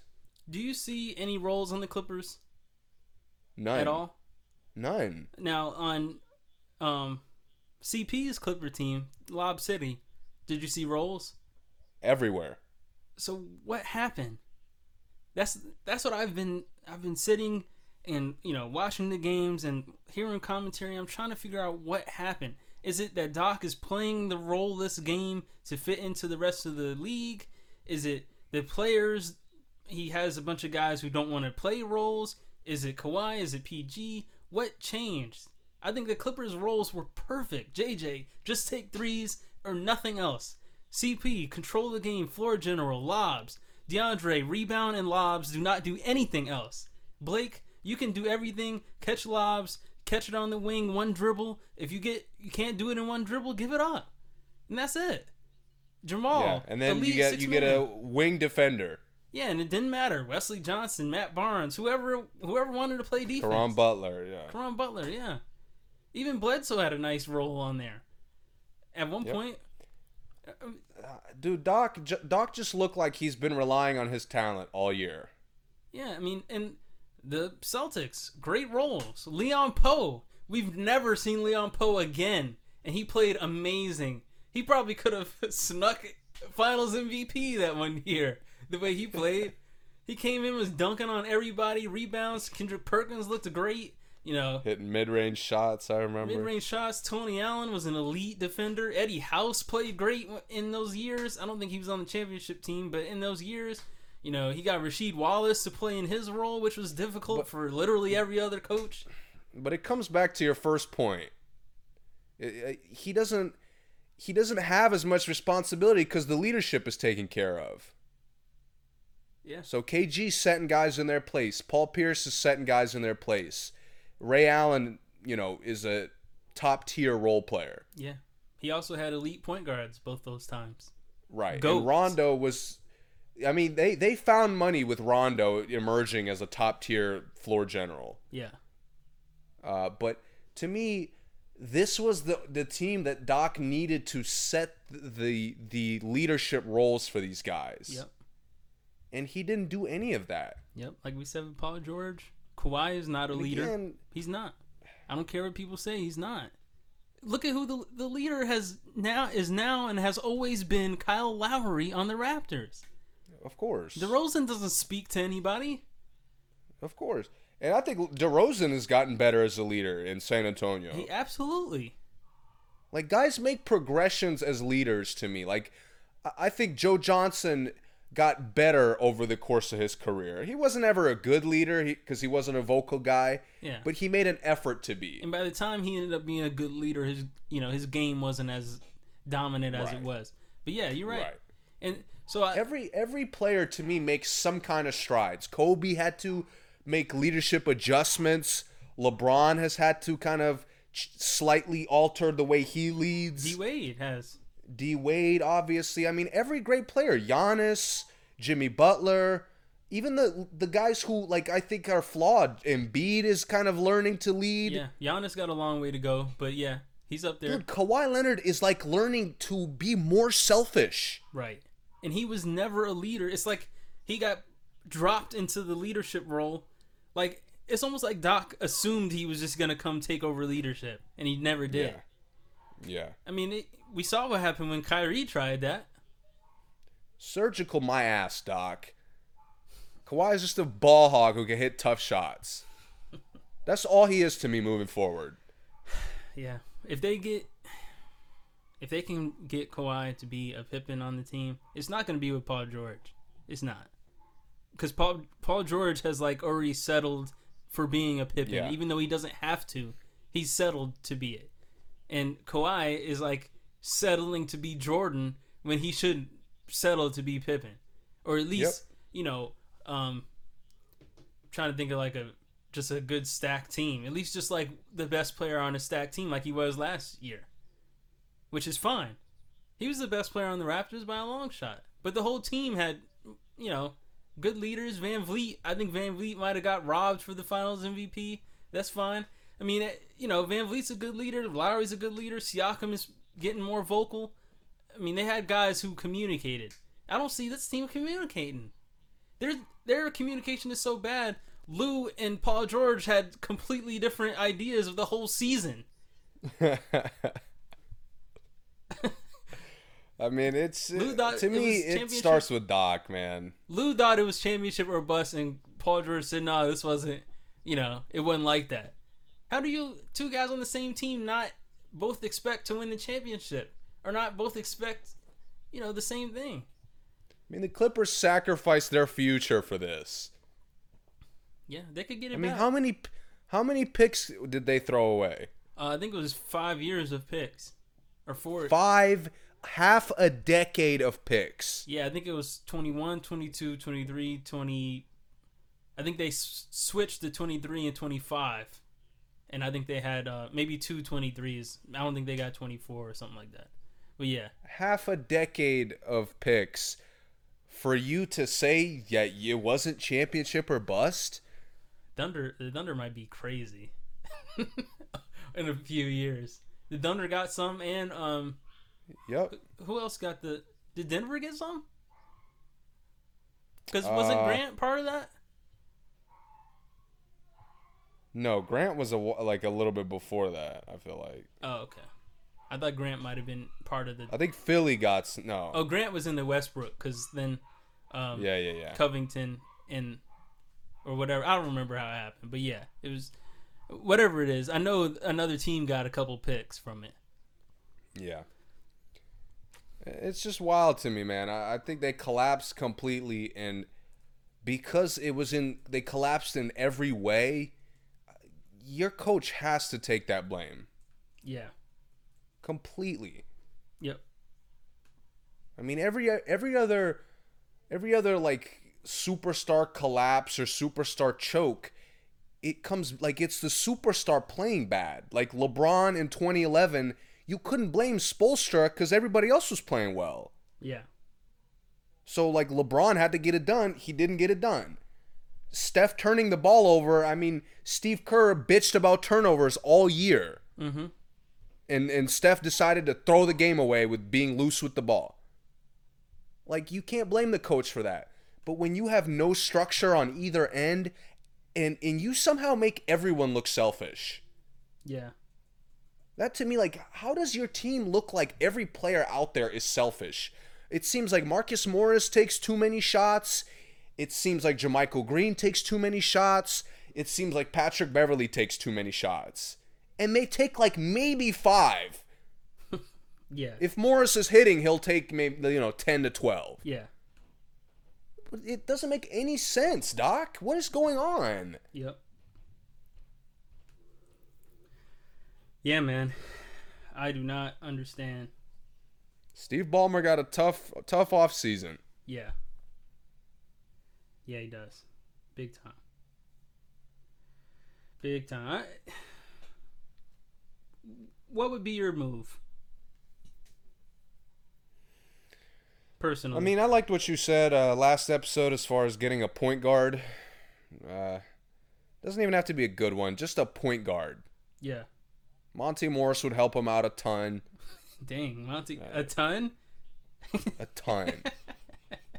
I got you.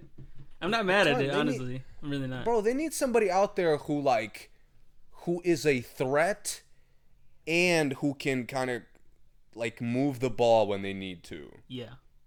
And it just their offense is so trash. Nobody on the court for the Clippers ever seems like they're both. I think Devontae Graham would help them low key. For sure. Yeah. Gilgeous Alexander would have been fire. Dude, Brad Wanamaker could help him out. He wouldn't start though, right? No. Reggie Jackson would start. Yeah. I mean, it's hard for me to I guess that's picture. That's my question. Should they look for a starting point guard or a backup? And then if they do a backup, who would be the starter? I would look for a backup. Okay. And I would start Reggie.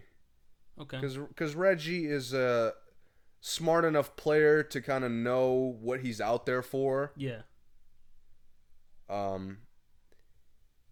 mean, you know, then he's got to guard starting point guards, which I'm a little iffy on. But again, like none of these adjustments matter if Kawhi Leonard and Paul George can't even bother to be elite defensive players. Right. That's one thing that, like, no matter how questionable their offense was, I thought when they would get to the playoffs, like, individual talent would not be able to dominate them. Mm-hmm. And Jokic terrorized them. Absolutely. Jokic looks like he's going to terrorize them for years to come, to be honest. Yep. When he wanted to get 10 assists, he got 10 assists. When he wanted 30 points, he got 30 points. If he wanted 5 threes, he got 5 threes. If he wanted 6 post-ups, he got 6 post-ups. Yep. Anything. When he wanted some floaters, he got floaters. I mean, I don't understand. Fundamentally, they got to change this individual basketball that they got going on. Yeah. Because that's what it is. Everybody just looks like individuals out there. Yeah. I mean, I've never seen a coach for an entire series have to beg his team to move the ball. Are you kidding me? That comes from preparation, or I mean lack thereof. Lack thereof. Yeah. And let me go back to this one more time. Point guards. The whole coaching staff are point guards. Yes. Bro, you have a coaching staff of point guards and you don't use a point guard. How does he look at Cassell and Lou and say, you know what, guys, let's not even play a point guard. Let's try it. Because Beverly comes out and who comes in for him? Because Reggie Jackson only played 4 minutes. Usually like Lou Will usually Lou Will or Shamit. Right, and then they have no control of tempo on the team either. And that's one thing, point guards are elite. I mean, even guys who were kind of like teetering being good, like Kevin Johnson played with Charles Barkley. He was a tempo master. Conley, tempo master. These guys, I mean, it's not even guys who are like that great that are good at controlling the tempo. Dragic. DJ Augustine is great at tempo. Brogdon. I mean, you could go down almost every point guard at this point. Yeah, I mean, every guy who is actually a point guard. Right. Yeah, and Brogdon has like gotten better at it. He's learned it better, like more than the other guys we mentioned. Brogdon has learned it, but developed more into it. Yeah. Because Augustine had it in like high school probably. Those guys. Conley had it in college with Oden. Yeah. Even Jamal Murray is getting better at it. Absolutely. And Morris is in his genes. Kimba is in his genes. Guys like that. Come on, man. No one. And Reggie Jackson is better when the tempo is out of control, but he's never in the game. It just always... I never noticed how undisciplined Doc's teams are, but this series really just made it eye-opening to me. Why did they waste this season on Reggie Jackson and Joakim Noah? They could go actually help a team. You just have Joakim Noah looking like a homeless man on the bench. Why sign him if he's not getting a chance? Not Like, even a chance. Not a shot. nobody's guarding Jokic well. At least Noah could go out there and hack the fuck out of him. I tell you what, Noah would lock him up for at least 2 plays. You give him 15 minutes, he's getting 2 lockdowns, just 2, but he's getting 2. I mean, they just don't even try. We're only gonna play Zubac 12 minutes, but guess what, Joakim, you're not getting in at all. 0 chance. Terrence Mann played really good in the bubble, and he never saw the floor. You know, I mean, it's just. I don't really get the lack of substituting in these playoffs, especially when you're losing. After the second game, after it got to 3-2, I would have said, okay, let me try some of the other guys. I got the control of the series. You know, if they mess up, okay, we're going to game 7. But, like, you don't just say, you know, I'm just going to keep going with the same 6 guys for 90% of the minutes, even though we're getting beat. No respectable coach claps his fucking hands when his team is playing like garbage. Yeah. Even Mike Malone gets mad. Absolutely. And Mike Malone sounds like he has no, like, you know, no kind of, like, dominance to his character, to his attitude. Brad Stevens. I mean, all the good coaches, Stevens, I thought McMillan did it. I thought Spoelstra does it a ton. Scott Brooks does it, and he's a terrible coach. Yeah. He does do it. And the Wizards don't play any defense, and he still gets pissed off that they don't play defense. I mean, the Thunder did it too at times. Would just disappear on defense. And you're just watching them blow three straight leads, and all Doc can do is clap his fucking hands. Are you? It made me so mad. Let me ask you this: which team, in your opinion, I don't want to say history because I don't want to go like that too far back, but maybe in our lifetime had like the perfect starting 5 lineup in your opinion? Just starting 5 in NBA history. Yeah, not history, just our like watching basketball time. Because I don't want you to say like. I'll say mid 2000s Detroit. Okay. I think their starting lineup was just I don't know if it was flawless, but they played flawlessly together. The 04 champions. Yeah. That whole like the 6-year run when they were in the conference finals every year. Yeah. Chauncey, Rip, Tayshaun, Rasheed, and Ben and Wallace. Ben. Yeah. Okay. I tell you what. Well, I guess I'm not asking about players. I'm asking about like role wise. Detroit was the first one that came to mind. Okay. San Antonio has had years where they've done that. San Antonio is good, but I didn't want you to say San Antonio. That's why I said only the starting 5.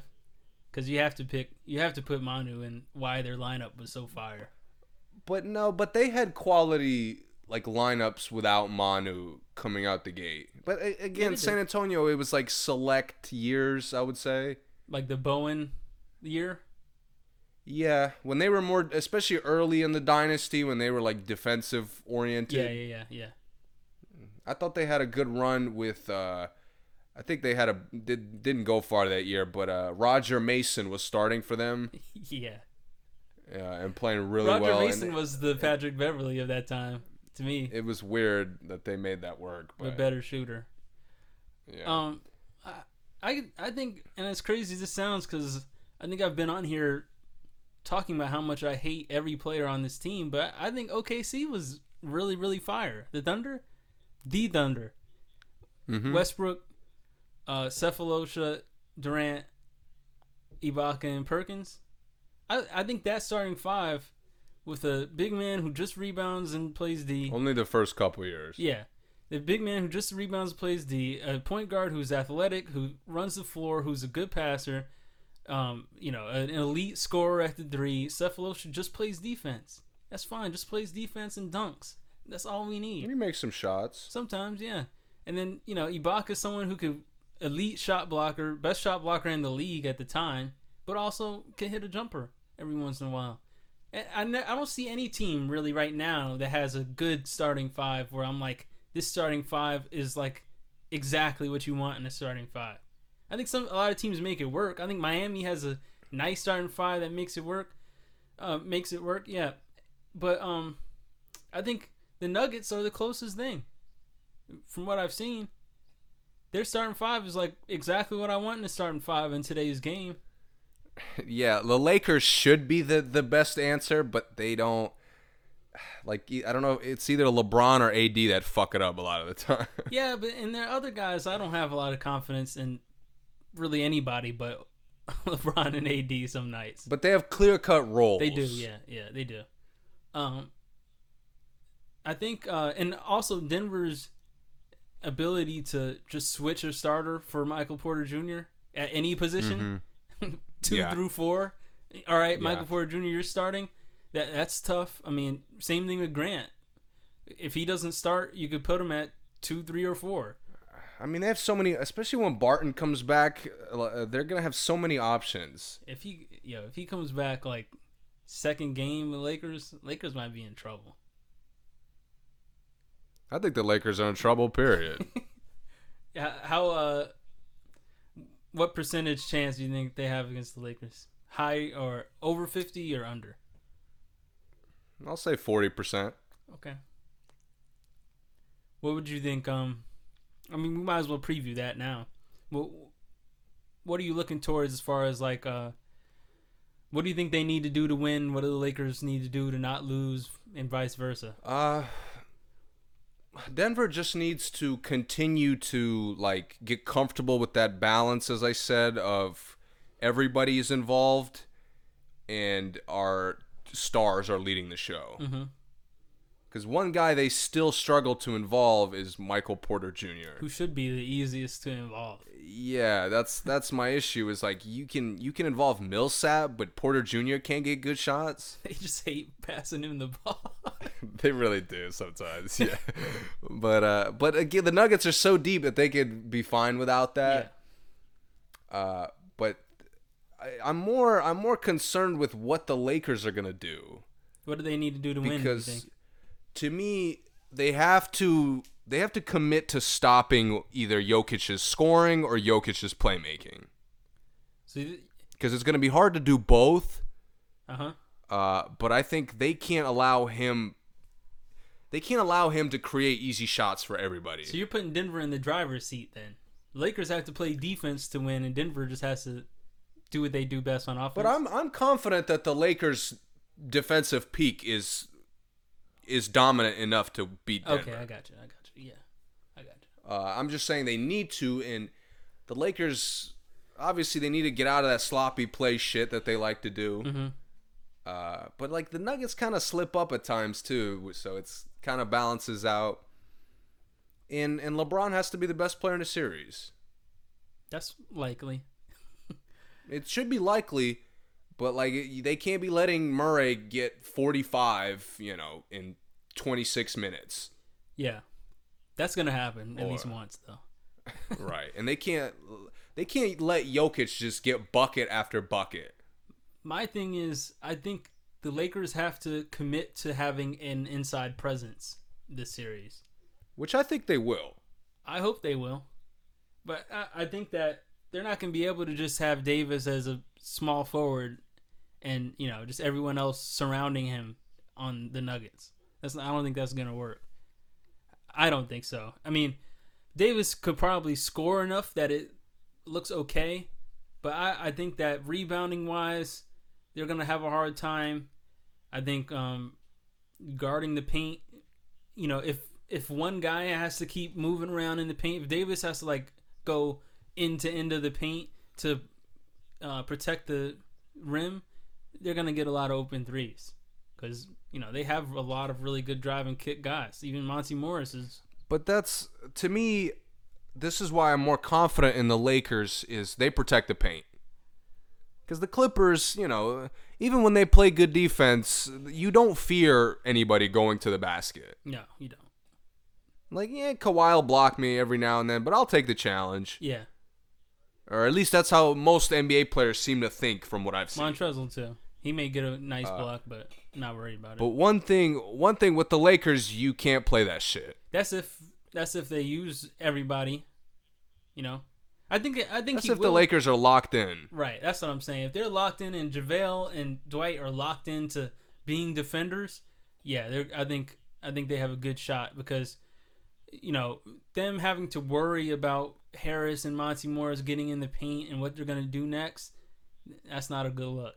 We've seen it. It didn't even work for Houston. Really, Houston just, you know, took terrible shots and had guys missing a lot of shots. But if Harris gets the same shots Westbrook had, no, it's not gonna work because he'll get 40. Right. And I said it. I want to say like 20 podcasts ago. I think the Nuggets have the most players capable of getting 40 in the league. Well, 40, I would agree. Yeah, just 40. I mean, Porter, Murray, Jokic, Barton can mess around and get 40. Harris can get close to 40 if you let him.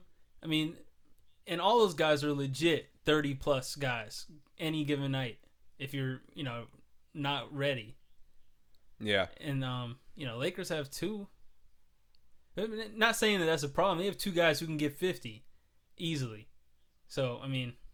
But they're two guys, when they're playing well, they control the game. Absolutely. LeBron, tempo elite. Yeah. Like Murray can sometimes make a lot of shots, but it doesn't, like, the Nuggets still don't get stops, so it doesn't really impact the game. Right.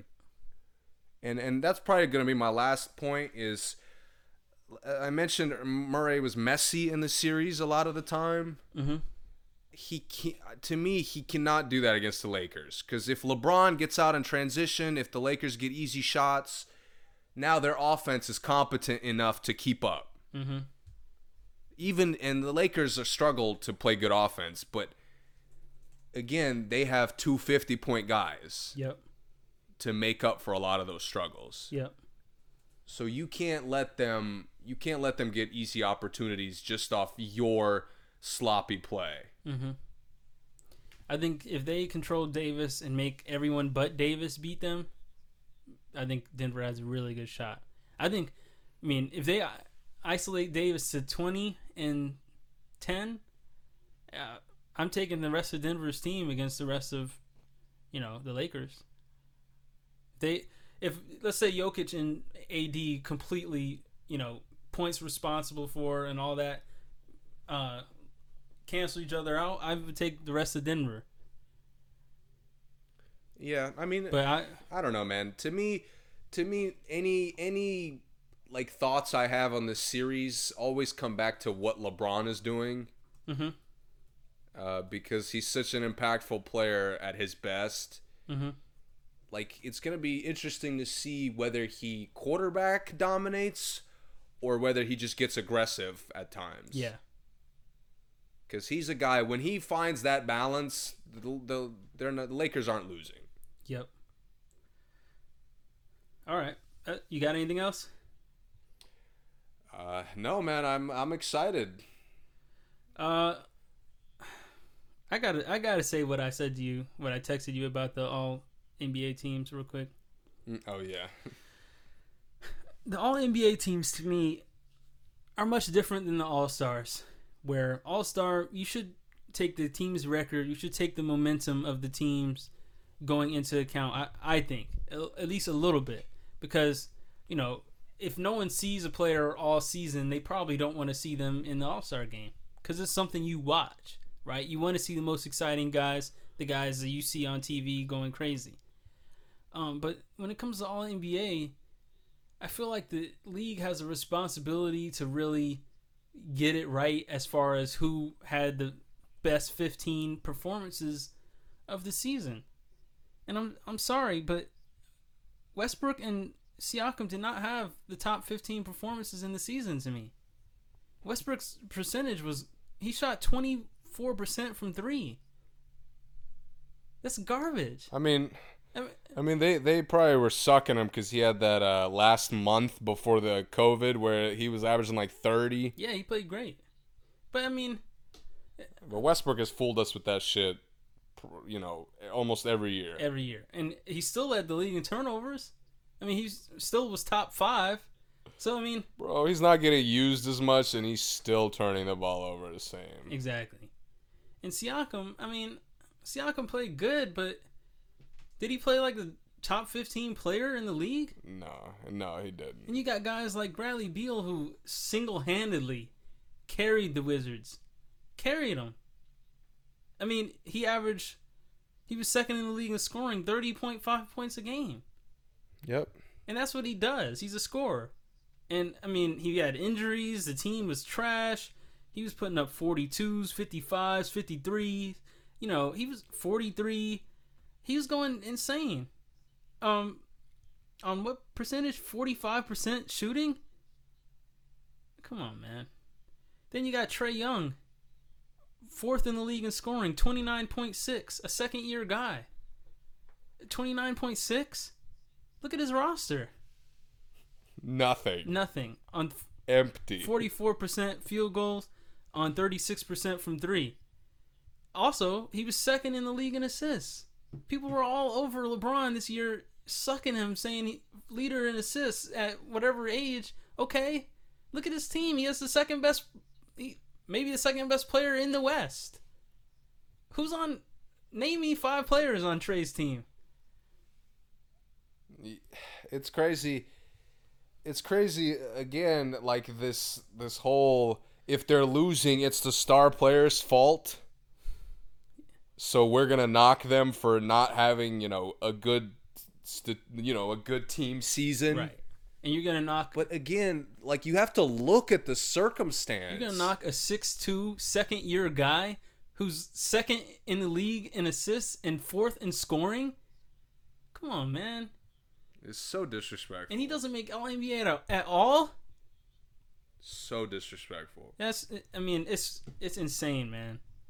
It's really insane. I mean, Donovan Mitchell had a year. Tatum made it, but, Ingram, I think Ingram played as good as Tatum this year. And I hate Ingram. I think he played just as good as Tatum, and he carried his team to the playoffs. Just about. Yeah. I mean, Mitchell didn't make it. Booker didn't make it.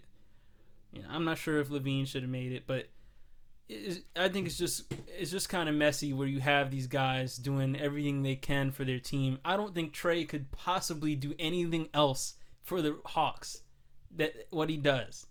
He averages 30, 29.6, and 9 assists. That's the only option. Yeah, there's nothing else he can do. He can't score. I mean, what's he going to do? Score 50? He's 6'2". And he's already probably he might be the best shooter in the league. Other than Lillard.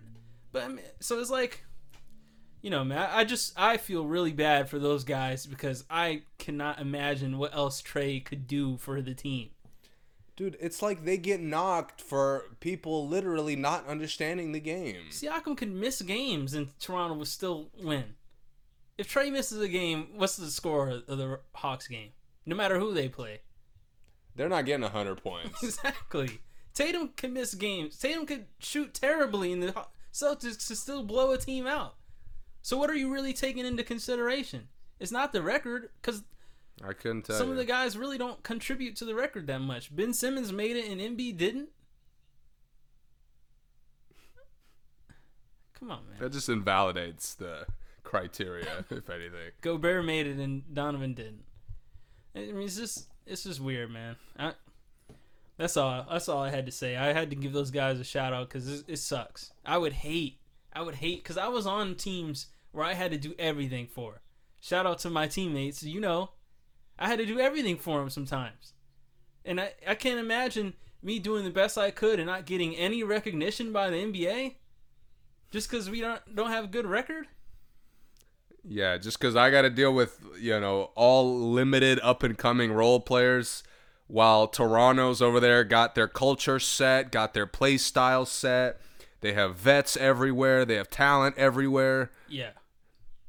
Boston. But he's having a better year than me. Okay. Right. Tatum. Boston almost has 4 All-Stars on the team. And right. Like I said, Tatum can miss 10 games. They'll go 7 for 10. 7 out of 10. That God forbid Trae Young couldn't defend and couldn't carry Atlanta to more wins. right at 6'2". How much? Right. 180, maybe. If that. Yeah, come on, man. That just sucks. But that's all. That's all I got on that. I don't have anything else. I will say Damian Lillard's social media trolling after yesterday's game was just golden. I loved it. I loved every second of it. CJ was great. It was great. Oh man, that was too good. Yep. Dude, him responding to the clip of Paul George's backboard shot Looks like a good shot to me. was just perfect. Yeah, it was. It was great. Great. That's all I got for now. You want to talk about the football games? The Monday night? No. I mean, Nothing special, right? not really, no. All right. All right, for a throwback, this is for the eliminated teams. This is for the Clippers. We'll be back. Maybe we'll do these a little more often since we'll probably need to talk more about the games. I don't want to miss 4 games. Yeah, and we'll have to come probably maybe like after three games. Yeah. We'll come back and see what's going on. back. Yep. All right. Until next time. Here's Tupac. Little something for my godson Elijah and a little girl named Corinne.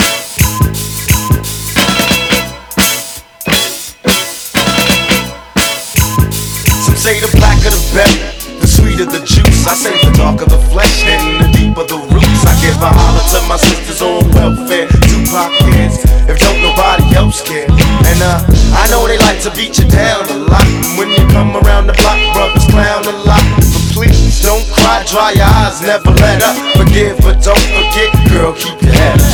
And when he tells you you ain't nothing, don't believe him. And if you can't learn to love you, you should leave him. Cause sister, you don't need him. And I ain't trying to gas you up, I just call him how I see.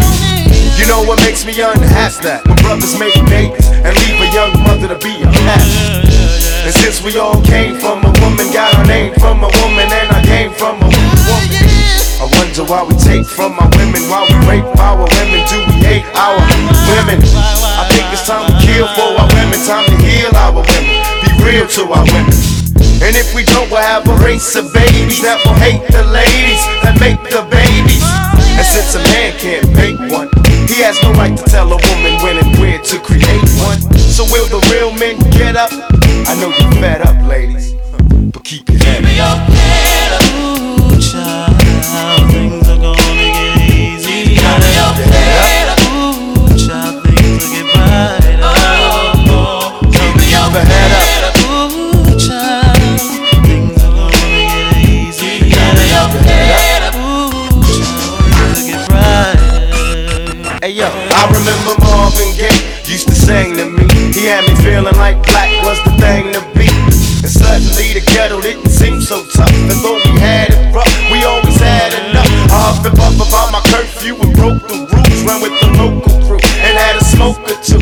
I realized mama really paid the price. She nearly gave her life to raise me right.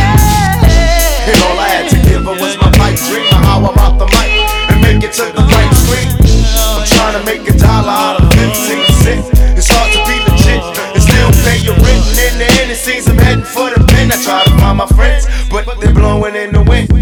Last night, my buddy lost his whole family. It's gonna take the man in me to conquer this insanity. It seems the rain will never let up. I try to keep my head up and still keep from getting wetter.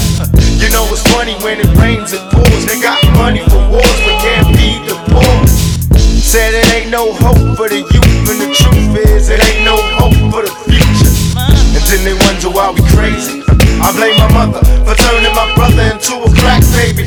We ain't meant to survive cause it's a setup. And even though you're fed up, you got to your head up. Ooh, child, things are gonna get easy. Keep your head up. Ooh, child, things will get brighter. keep your head up. Ooh, child, things are gonna get easy. Keep your head up. Ooh, child, things will get brighter. And to all the ladies having babies on their own. I know it's kinda rough and you're feeling all alone. Daddy's long gone and he left you by your lonesome. Thank the Lord for my kids, even if nobody else want them. Cause I think we can make it, in fact I'm sure. And if you fall, stand tall or come back for more. Cause ain't nothing worse than when your son wants to know why his daddy don't love him no more. You can't complain, you was dealt this hell of a hand without a man feeling helpless. Because there's too many things for you to deal with. Dying inside, but outside you're looking fearless. While the tears is rolling down your cheek, you're steady hoping things don't all fall this week. Cause if it did, you couldn't take it. And don't blame me, I was given this world, I didn't make it. And now my son's getting older